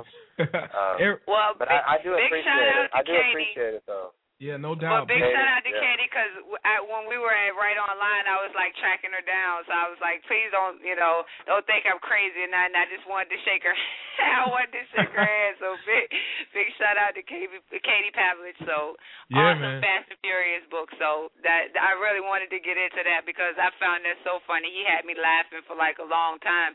He was like, because it's nice to be able to open the door for a woman and her not being like. You don't need to open my door for me. I got that for my, you know what I'm saying? I'm like, I love it when a dude opens the door. I see nothing wrong with that. Yeah. By opening the door for me, you're participating in a system of oppression that really just denigrates me as you get the fault. I'm like, whoa, dude, whoa. Yeah, it's like, I want present. Yeah, just like all the women I date on the left, most of them were vegetarians. And so now I'm dating somebody who's like, she's like, babe, make some sausage and bacon. I'm like, yeah. We'll give her a round of applause too, man. I got to give a round of applause to anybody out there who helped get that contempt charge with Eric Holder, man. Big shout out to Eric Holder right now, who's biting his toenails, probably not his nails, but he's biting his toenails because he's an animal, man, for real. And another thing that I love about Brandon is if you do not follow Brandon on Twitter, you need to be following Brandon Darby on Twitter. Is at Brandon Darby. The left and the wars that you guys have on Twitter is enough to, the amount of information that you can just bring out from just the Twitter battles. What have you find that social networking has put into your whole battle and the way that you fight? Because us on the right are really taking that seriously, and we're doing a good job at it, but you're a major part of that. So what do you think about the social networking scene now and how it works out? Well, here's the deal. Andrew got me on Twitter. He sat there with me and was like, no, come on, I'll help you out. I was like, I don't even know how to do that, dude. He goes, look, I'll show you. He helped me start my account, and he threw me a shout-out that got me my first 400 followers right then, like 370 right away. And, I know that. I know that Breitbart tweet. And and so I just do it like he did it. When people say something that's not true, I call them out on it. When people are real ugly, I fight back. When people are nice, I'm nice back. When I pump out stories, but the thing is that people say all the time, like, well, don't you want to reach out to the left? And I was like, man, I've given up on reaching out to the left a long time ago. And they're like, well, that's not right. You just gave up. I said, I didn't give up. I said, I don't fight the left. I don't do this to change the left. I do this to change conservatives and teach them how to fight the left, because that's how I tell people. I just like the flag, just like the seal. I have olive branches in one hand and I have arrows in the other, and I can give you what you come at me with. Somebody comes at me like putting my phone number and address online and doxing me, I dox them right back. Somebody comes at me and says, like you're not somebody attacked me today, and they're like, you're not trustworthy, and you and OJ's kids, your daughter and OJ's kids should go start a support group for having parents who are horrible people. And I said, did you just bring my daughter into something? Okay, wow. My little 4-year-old girl. And so then I haven't come back with him yet, but I'm going to because I'm waiting for him to do it again. I warned him if he does it again. And I'm going to come back and I'm going to talk about the personal details I've learned of his life today from my researchers. And I'm going to talk about, like, some of the personal details of his life and see if he, I'll just fight back. And like I said, I like to talk about loving things. I like to talk about how to help people. I like to debate people on things. But when people get ugly, like I can get ugly right back. And I'll just tell people, like when somebody's confused or doesn't know what's going on, they call me a snitch. I'm like, well, I'm not a snitch. I didn't tell them a friend because I got caught doing the same thing. I didn't get in no trouble.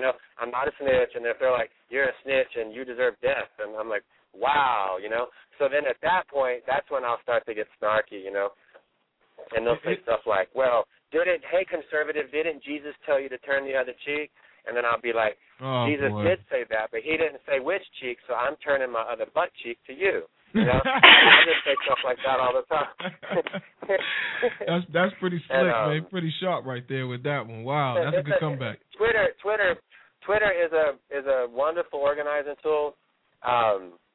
It's wonderful, and it's also a wonderful way to get thoughts out and to fight back on the left narrative, to support people. Because, like, I know right now, you get all these, like, groups and you get all these groups, and there's a couple groups right now who are like Andrew Breitbart wasn't a real conservative. He's not conservative enough. We're going to attack everyone who works with him. That's going on right now on Twitter.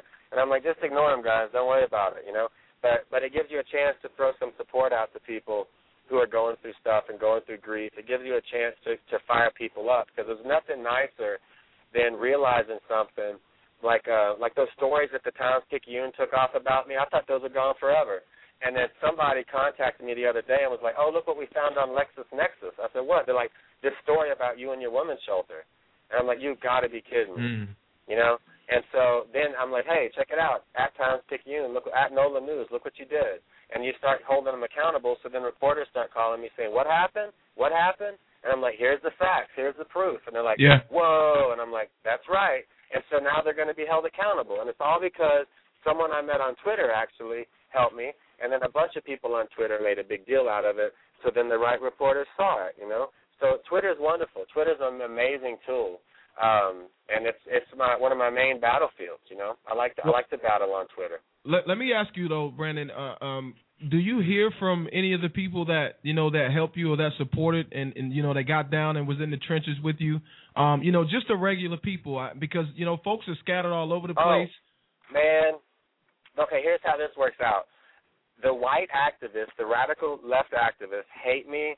They write the worst things about me. Brandon Darby's a womanizer, a misogynist. He's a homosexual womanizer. I mean, I'm like, how am I a homosexual and a womanizer, Because which one is it?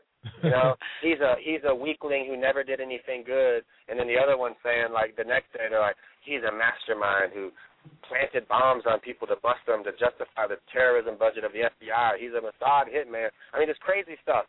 But here's the deal. I have never had a black resident from New Orleans who I worked with come out against me. Never. The only one who did is the ones who are, like, really far left, like Acorn. Acorn founder Wade Rasky, who's actually white. He said it's a shame I snitched on my friends about the bomb plot I helped stop, implying that it's a shame that Republicans didn't get bombed and burned and cops didn't get bombed and burned.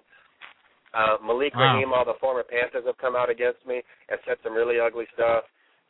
But none of the black residents I worked with, which was thousands of them, they still to this day support me. The last time I went to New Orleans, one of the churches I helped rebuild, I told them I was coming. I went. When I got there, they turned the whole service into a celebration of me coming back. I thought it made me cry because I had been so hated by leftists in that city.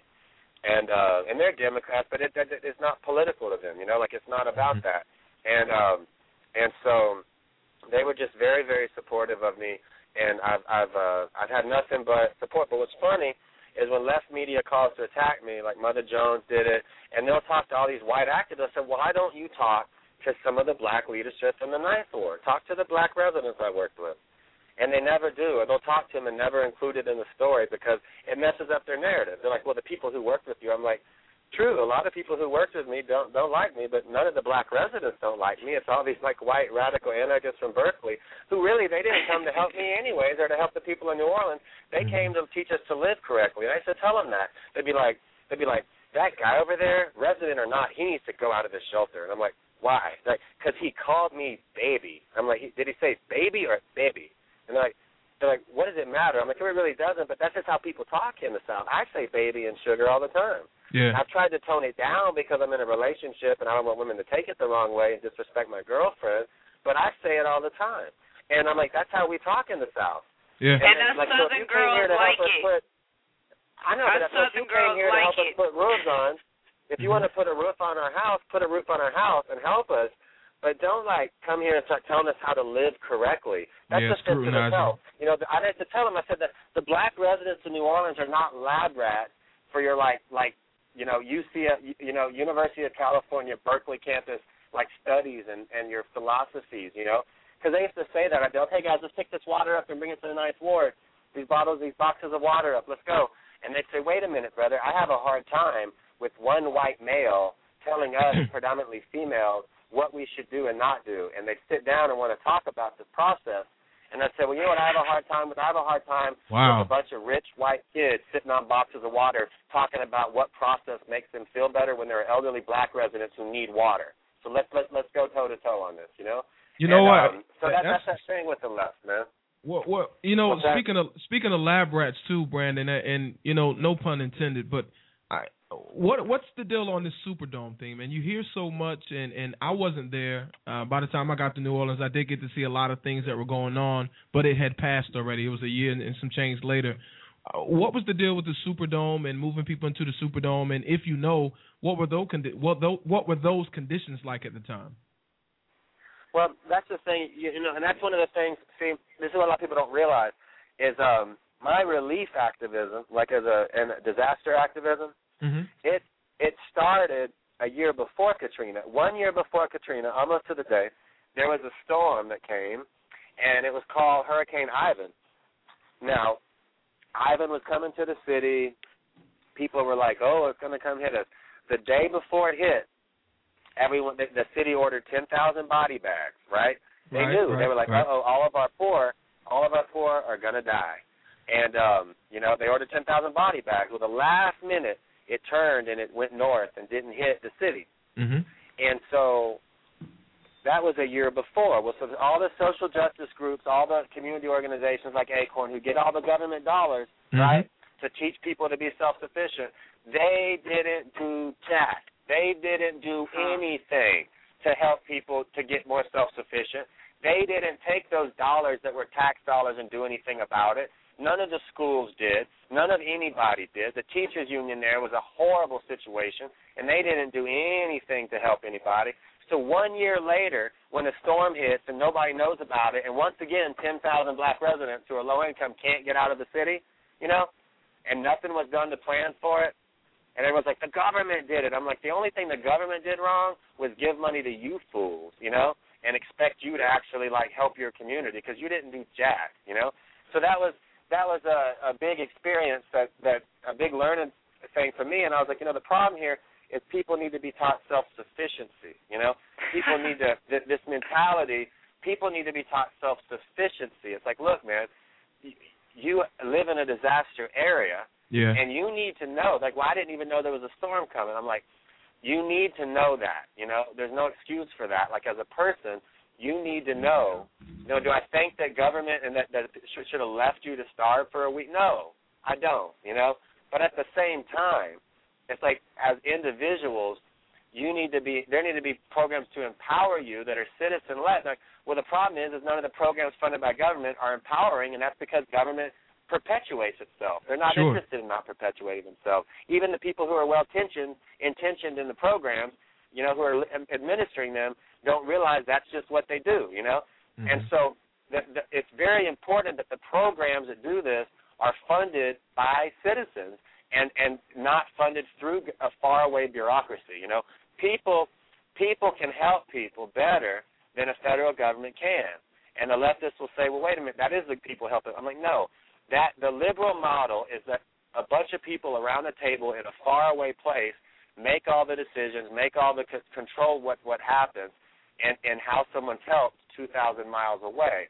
And the problem with their disaster response model is that they're taught and they try to shut down anything that isn't in their grasp of control, or that they can't anticipate what they're going to do. And so what that means is, just like in Texas last summer, there was a drought, there were a lot of fires, and I began to go around and talk, and I got all these churches to say, okay, well, we'll open up, you know, all these people from churches say, we'll open up our home to a family from who had their house burned down, right? And I go to the Red Cross shelter in Austin, and I said that, and I said, hey, you know, we have like 200 churches in the local area, 200 people from churches who are willing to take all these people. You don't have to have them living in a dorm like this, you know? Yeah. And they were like, these are ours. And I'm like, these are ours? What the hell's wrong with you? They're like, these are mine, you know? And I'm like, okay, you know? And I was like, why would you? And that's the thing, is because their funding is dependent on how many people they get in there and how long they keep them, you know? So it's like, they don't, if they have to have them there 3 days to get any funding, you know, then they're not going to let them leave on day number 2, you know, because they need the funding. And in their mind, and see that all the decisions are made, and I said, wait a minute. So you're telling me, like, this community, this local community, is geared up to take care of its own problem, and you're going to shut any effort of theirs down simply because you're the Red Cross. And you see, it's a liberal model. It's funded with conservative dollars. The nonprofit industrial complex is fueled by conservative dollars, but it's led by liberals using a liberal methodology for how they do things. That's the problem. That's why people don't get help. Well, that's why I'm glad to be standing beside you in this fight, because that is the kind of help. We get on this show every week, and we're trying to explain self-independence, and we're trying to explain empowerment, and we're trying to explain what the difference is in dependency and actually owning your own land and having your own retirement savings, controlling your own financial assets. And I know it was brilliant to have you on and to just explain your experiences, to have us go there. But now you're working on something that I find equally as important as anything that you've done in the past with this with human and child trafficking. So I wanted to make sure we get that in, because that is so important. You can go ahead and tell us what you're doing with that now as well. Please. Well, so what I've done is I kind of just try to do things by example.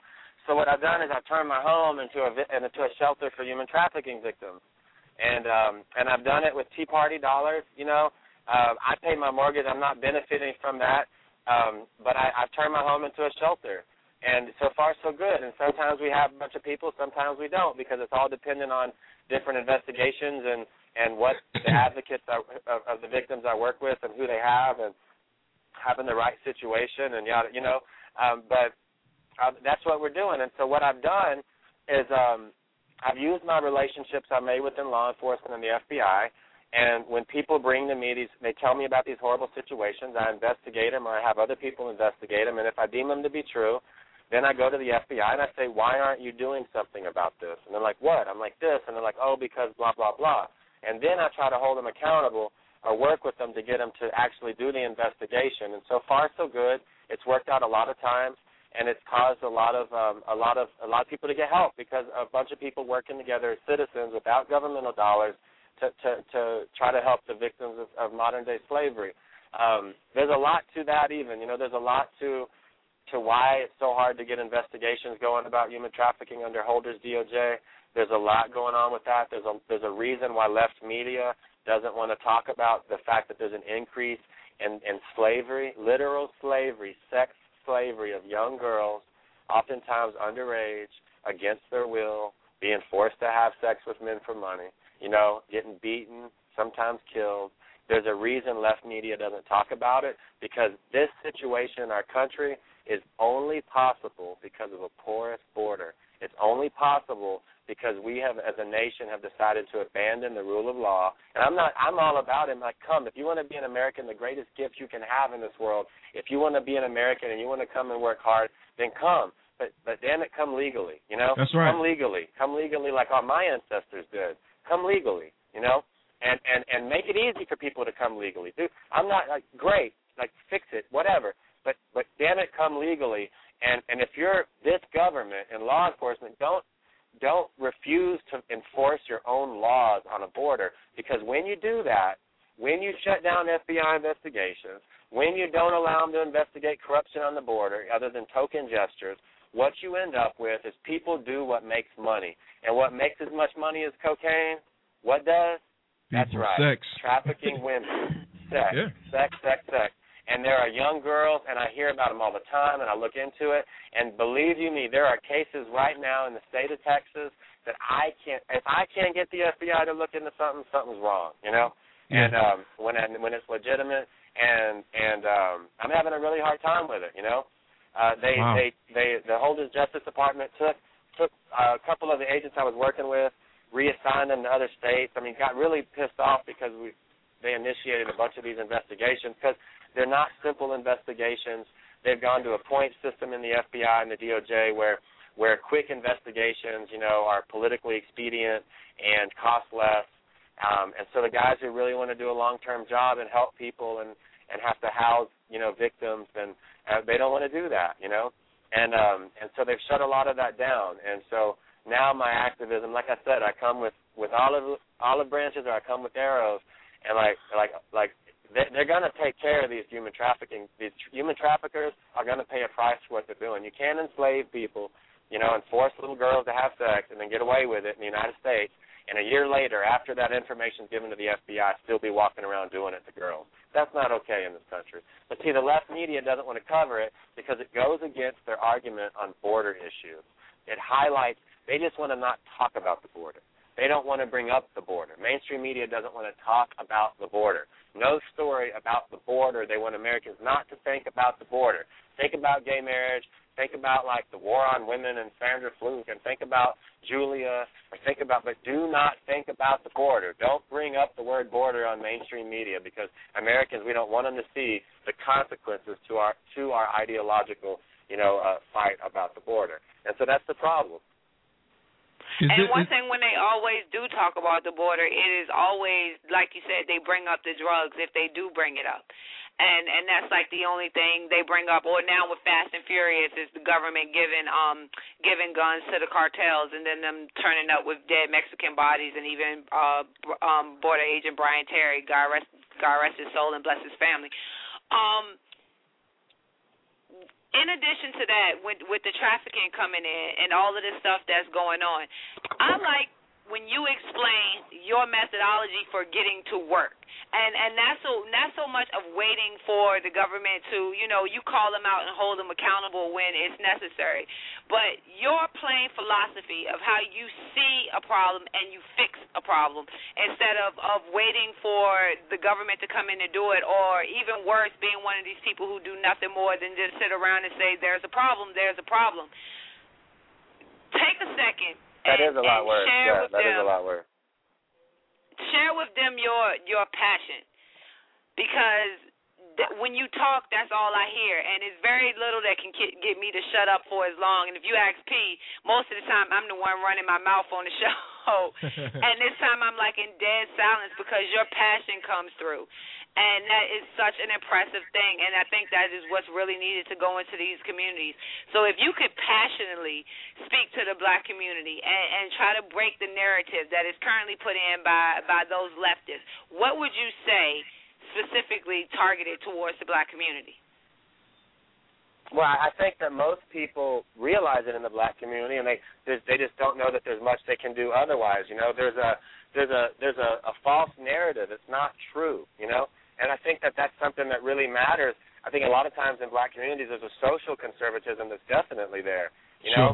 And part of social conservatism is a belief in honesty and a value to honesty and doing what's right. It's not right to lie. It's not right to deceive people. And so here's what I honestly believe from all my experiences. I can debate it, discuss it. You can, with anyone in the world. I'll do it till I'm blue in the face if they'll hear me. But here's the situation, right? Is when you allow people to misrepresent history and further, like these I call them racial profiteers, like at Toure, Toure or the People's Institute or Al Sharpton even. Yeah, I'll say racial profiteers. But if you allow them to continue to manipulate your community, you end up with young people who would otherwise do a lot of really productive, good stuff with their lives. You end up with them giving their lives and living their lives and basing their lives on false narratives and things that aren't true. Things that aren't true. And you just can't allow that. It's not right. It's not right when someone says, well, the FBI entraps people. And I'm like, I have extensive experience. No, they don't. There's no way. Well, yeah, but they always this. And I'm like, they don't do that.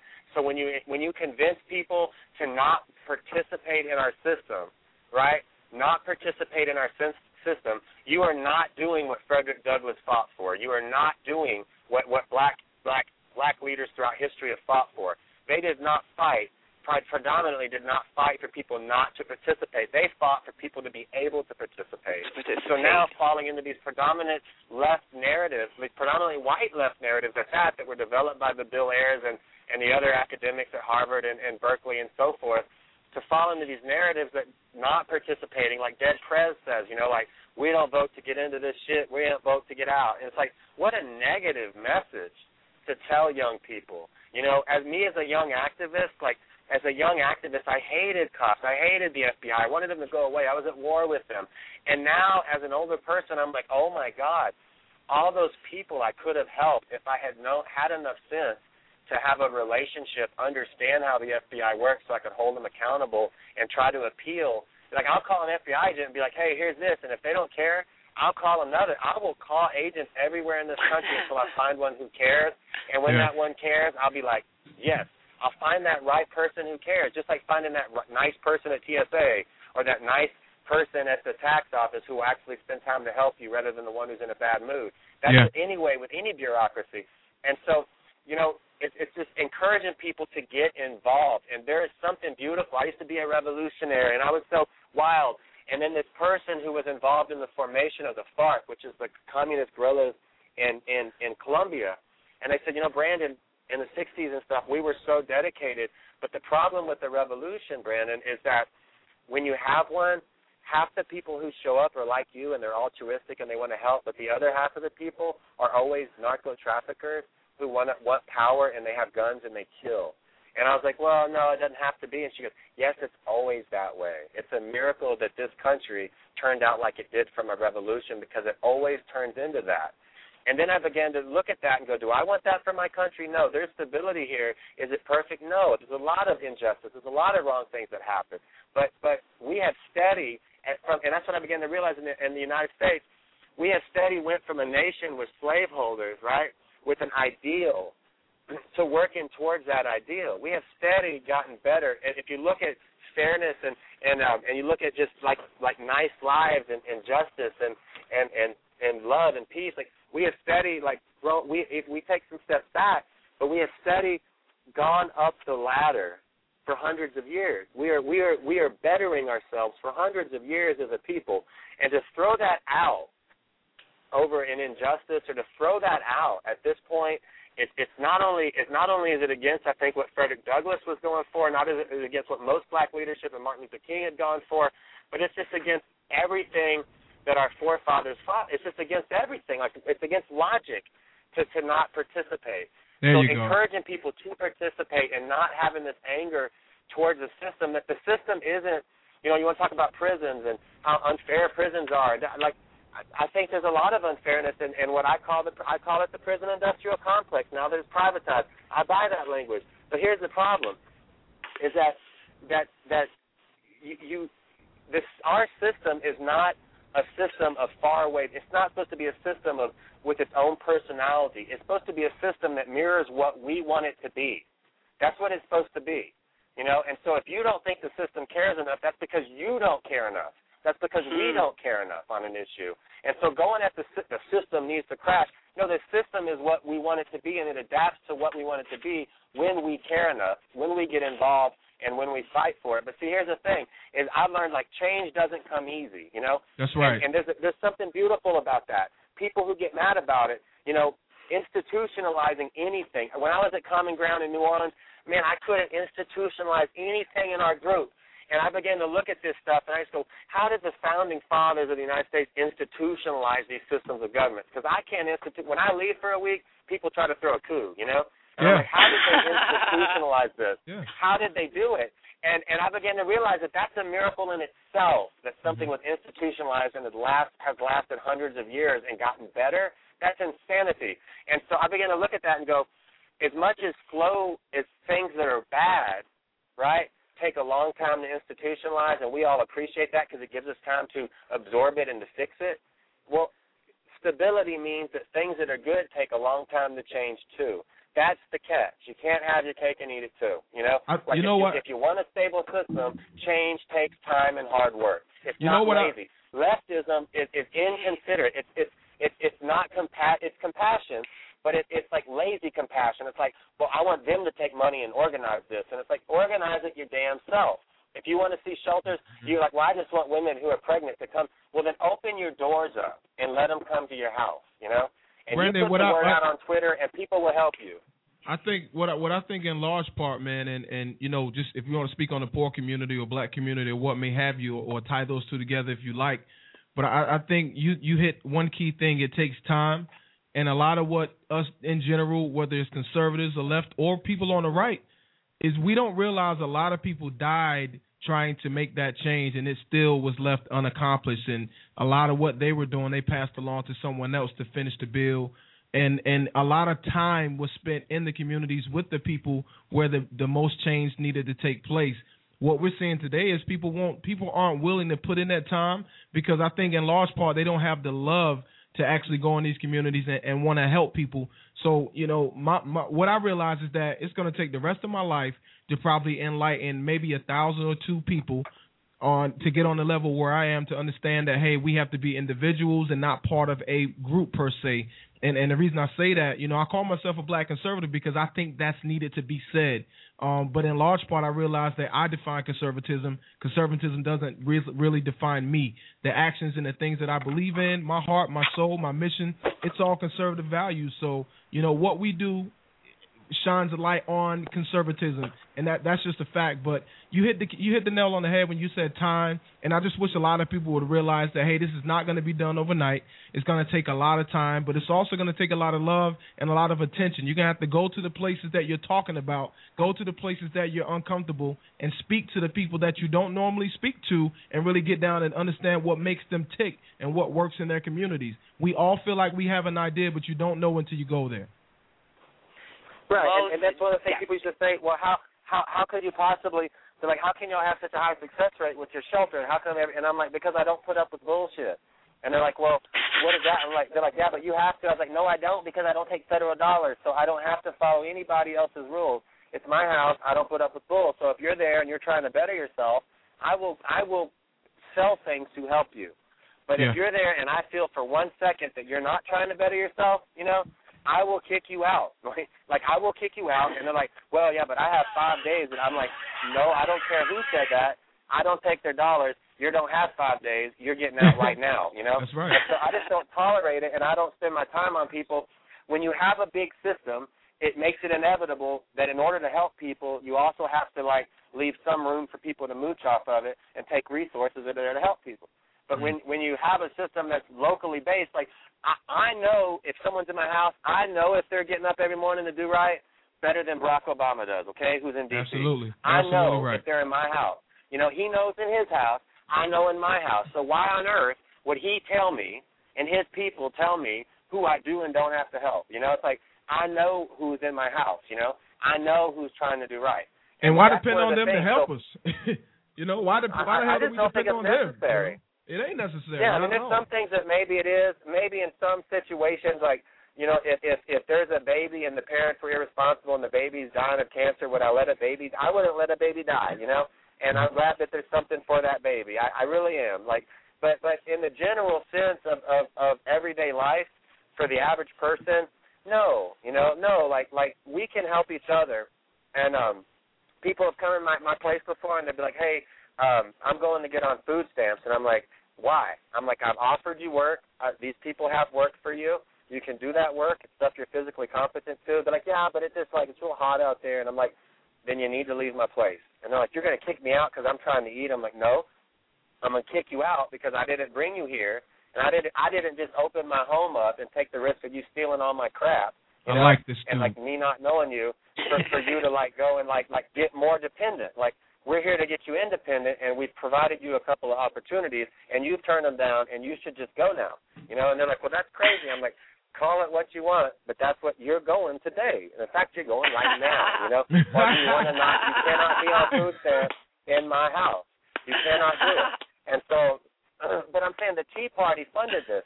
The Tea Party, when I reach out for resources, they show up, and that's one of the things people say, well, you're just being paternalistic about you're on a white horse as a white man using your privilege. And I'm like, what if I do have privilege and I'm using it to help people? So what? They're like, well, because ultimately you're participating in a system that just perpetuates. I'm like, no, you're a leftist and you're telling me I'm participating in a system that perpetuates itself. Me? Come on, man. Don't start that with me. And that's the thing is people aren't used to that. People aren't used to some white dude being able to talk lit back to someone because most of the people who get involved, and it's not because people on the right don't care, but the reason so many people who are in nonprofits are leftists is because they have systems that they make you adopt if you want to help people. So if you're a grandmother who's a conservative and you show up and they're like, okay, we're going to have this training and political perspectives, and I didn't show up. People used to at New Orleans, they say, like the People's Institute for Survival and Beyond was like, well, we don't want to declare you a white supremacist organization. And so, and I don't mean that in the literal sense, like they don't mean it like I'm a Klan member. They mean it like in an academic sense, right? Mm-hmm. That I don't care enough about systems of oppression. And they said, so why don't you have all of your people who come to our 3-day training? I'm like, how much is it? They're like, it's $300 per person. I'm like, so you want 21,000 people to go through and pay you as a nonprofit? Or you're going to call me white supremacist, really? And I'm like, so you tell me that if a plumber comes who wants to help somebody build their home, they're here for 5 days on their vacation, you want 3 of those days to sit through your undoing racism training? Don't you think it would undo more racism, if there is any, for them to be in that home with that black family than it would be to sit in your training? No doubt. For $300. And so that's the kind of problem that you run into. But you have to know how to talk back to people and know how to reach out to people for help, you know? Yeah. Like I do for a second. If I'm starting to talk back and someone starts calling me a racist, first person I'm calling is Anita Moncrief and Sonny being like, oh, you want to use this leftist attack on me? Well, okay, so you're a black male attacking me. Well, guess what, leftist? Now I'm going to get 2 black females to attack you, and you can't talk back based on your own rules, right? And I'll be there. Because they're females. And I'll be there, right, too. I know, but I'm just saying it's funny to use, like we were at this rally for True the Vote, which is this organization that's all about voter integrity in Houston, led by a woman named Catherine Engelbrecht. They are amazing, truethevote.org, and they're called racist, and they're trying to take black people's rights. They're trying to take the rights of black people away, and they're not doing that at all. I know them. They're awesome, amazing people. And most of the black conservatives I know, they say, wait a minute. They're like, my people fought too hard for the right to vote. You're not taking it away. And most of the black conservatives say, my people fought too hard for the right to vote. You're not going to bastardize it and make it my vote not count because of corruption, you know? And so the black conservatives defend them. And then this, like, white liberal reporter started arguing. I said, wait a minute. You're a white woman with privilege, and she's a low-income black woman. Aren't you supposed to not argue? And she was like, I know, right? That's racism. That's what you say. I thought it was right. If you disagree with her, clearly it's because you have issues with racial resentment. You know, and they're like, that's ridiculous. I'm like, isn't that what you said about the Tea Party when they didn't agree with Obama? You know, and they're like, that's different. I'm like, how is it different? How is it different? You know? No one can explain it. They can't explain how it's different, man. I want to take a sec to give a shout out to all the Twitter followers out there. There's no way I can read all you guys' names off, but big shout out to you guys, man, for shouting us out and keeping the show relevant, so we can bring people like Brandon on, Sonny on, and my man Kevin Daniels. Shout out to you, my brother, and other folks on with on equal caliber, on all levels and all cylinders. It's not a whole lot of shows where you can go on and just hold no punches. And just really go in and talk about these issues. And for a white guy to be talking about these issues from the perspective that you have, I think is totally amazing. And man, shouts out to you, brother. I wish you the best out here, man. Well, awesome, man. Thank you. It's just hard to call someone a racist when they spent 6 months on a dirt floor to help a community. It's like really hard to call someone a racist. Some people would do it, but most people won't, because when people have the knowledge. The left just doesn't want. They just don't want to. It's like they don't want to talk about the border. Well, they just don't want me to talk about it. They just don't want to embrace it at all. So they'll just ignore me about this issue. They'll talk about me being a womanizer, which no one ever said until I came out as working with Andrew and working with the FBI, helping them. And all of a sudden, all these evil things, right? Before that, I was a guy that started a women's shelter. Then I was a womanizing homosexual, And I'm like, okay, whatever, And so they say all these things. But what they don't want to have this discussion. I'll say it all the time. I'm like, you want to have an argument with me? Let's talk about human trafficking. And they'll be like, womanizer. And I'm like, no, let's talk about like what happened in New Orleans in the aftermath of Katrina. And they'll be like, womanizer. They don't want to have the discussion because they know they can't have the discussion because they know when the dehumanization is gone, their argument for dependence doesn't match up with an argument for liberty and self-sufficiency. It doesn't match up. Well, I want to dehumanize That's why the dehumanization's there. I want to dehumanize. I want to humanize you. I was just listening to your words. Let me get it right. I want to humanize you because something else that Brandon did when I got to meet him is me and him sat for a while and we went over some songs with each other. Oh, God. All right. Oh, yes. Okay, so don't even get it twisted. Brandon had me like, oh, my goodness, no, you didn't. Yeah, I heard him say Dead Prez earlier. Yeah. No, it's not even Dead Prez. What kind of music was we singing, Brandon? I was singing Otis Redding and Sam Cooke. We're hitting it. Yeah, and we sang, wait. We sang Keith Sweat. Yeah. Oh, Keith Sweat. And we sang, what was that guy's name? Gregory Abbott or something. He had that song, Shake You Down. Remember that song? Yeah. That's a good song. And then, and we sang some Bob Marley. We sang Turn Your Lights Down Low. Man, y'all, what were y'all? That. Let me ask that. What were you drinking? It's just like the songs. There was a fire. We're by the pool. There's a fire. Everybody's chilling. The sun's going down. You can't help it, man. And then Keith Sweat. I'm just being honest. Some of those songs, like, they were from my teen years, but some of the old you get into you know, what's that song, like, I would never do anything, like, I would never do anything to hurt you. It's like, oh, man. It's like it's just such a powerful love song. Or, wait. How's it go? It's like, there you go, telling me no again. Remember that one? Yeah. Remember how good that song was? That's a good song. Yes. And then there's that other one, it's like, who can love you like me? Nobody. It's like, oh my man. God. You remember those songs. You remember those songs, don't you? Because they're just like that song in particular is such a love song, you know? It's like if you just imagine this, you're with the woman you love, right? Or in Sonny's case, the man, whatever, that's fine. Or a woman, I don't know. That's not my business. No, don't play with me. No, but imagine this, right? You're in your house. No, look, you're in your house. You got like white linen curtains, right? The windows are open. It's a cool breeze. It's in the fall. A little breeze is blowing the curtains. You got some candles lit. Your woman comes home, and the sun is starting to go down. You know, we're starting to get so pretty inside. And then she walks in the room, and then you start singing that Keith Sweat to her, you know? And like, what do you think's going to happen if you do that? You know? Shut up, Katie. Love you, Go, Katie. Man. I'm going to have it planned because I can't sing, so me singing would mess the whole mood up. But I can't sing either, man, but there's some of those songs. There's even some of the Al Green stuff. Like, if you get into Al Green, he does a version of Unchained Melody, that Righteous Brothers song, you know? And I'm telling you what, man, or even that song about lay your head on my pillow. It's like, oh, my goodness, you know? Hey, we appreciate it whether y'all can sing or not. We appreciate the effort. Yeah. Good. We're glad you do. I could keep going if you want to, because I'm going to tell you what, Sam Cooke, some of Sam Cooke's songs, I mean, you can't beat that. Or Otis, that's how strong my love is. You know, it's like I'll be the weeping willow, so deep and wide. Catch up. You know, it's like, oh, my goodness, man. I'll be the ocean. You know, it's like, oh, no. And so you just can't beat that. You can't beat that. We got at Brandon Darby, man. You guys look him up on Twitter, @ Brandon Darby, DARBY. In here, singing it, bringing it with the Otis Redding and the Al Green, baby. This is what it is, man. This is truth, and just truth in his words. Brandon, I think you offered a lot tonight, man. I think you gave a lot to the listeners out there. You definitely gave a lot to me. I got a page full of notes right here. But I'm gonna ask you for one last thing before we close the show, brother. I just want to ask you, because I'm very interested in the human trafficking issue. Very. So if you could give us some information where we could maybe get more well versed on the topic, or where individuals could go to learn a little bit more about it and kind of educate themselves about it, that would definitely help me.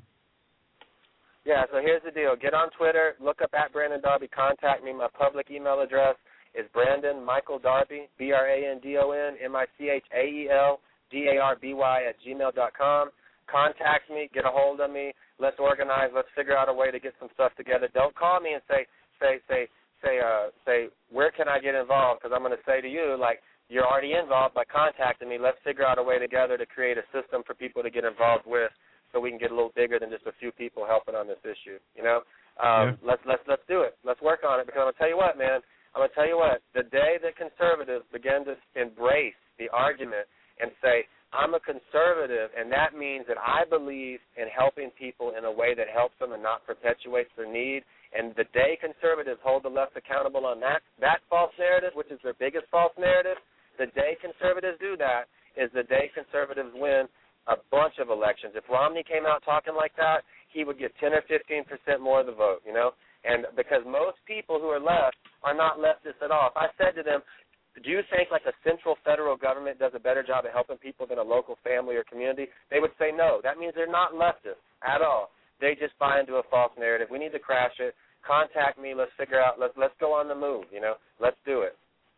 I'm looking forward to working with you in the future so much, Brandon. Thank you so much for coming on. You're an absolute pleasure, and I'm so glad I got to meet you and call you friend. Yeah, this is great. Thanks for having me on tonight, guys. I appreciate you got it. We'll see you soon. We'll have you back on, too, Brandon, real soon. Maybe in a month or two, a couple months. So we'll be in touch. Just let me know. You got it. Talk to y'all later. Bye-bye. All right. Folks, it's the end of the show. We went over a little bit. Sonny, you got any shout-outs? We let Brandon go without giving any shout-outs, so you have to give some. I give it to Brandon. He is instant instant sunshine when you meet him. He's like one of the nicest guys you will ever meet. And when you hear his story, it's just, I mean, wow. So give a big shout out to Brandon and to Katie. But to all the conservatives that's taking all the crap on Twitter and on Facebook but still doing it, big shout out to all of you. Keep it up. I'll fight beside you until my last breath and know that that's the truth. And we're ready. That's what it is, man. Shout out to everybody at the Frederick Douglass Foundation. All my listeners out there, shout out to you guys, all the Twitter followers, Facebook, friends, family, folks. You know what, man? Just do what you could do, folks. If you haven't learned anything from this conversation that we had, it wasn't an interview. It was basically just a conversation in the narrative by Brandon. But if you hadn't learned anything, just know this, that you can make a difference somehow. If he didn't teach you anything, that you can make a difference. Your individual self, just you, all alone, by yourself. You start to do something good, and people will follow. So, just hold course, hold steady, and keep doing something positive. Don't forget, folks, every Sunday, same time, same place, 8 p.m., we are on the line at the KRP Radio Show, KIRPRadioshow.com, @KIRP Radio Show on Twitter, @NC Pudgy is me, @Sonny Johnson is Sonny. Hit us up, folks. We'll see you guys next week right here on the KIRP Radio Show. Thanks, and one love.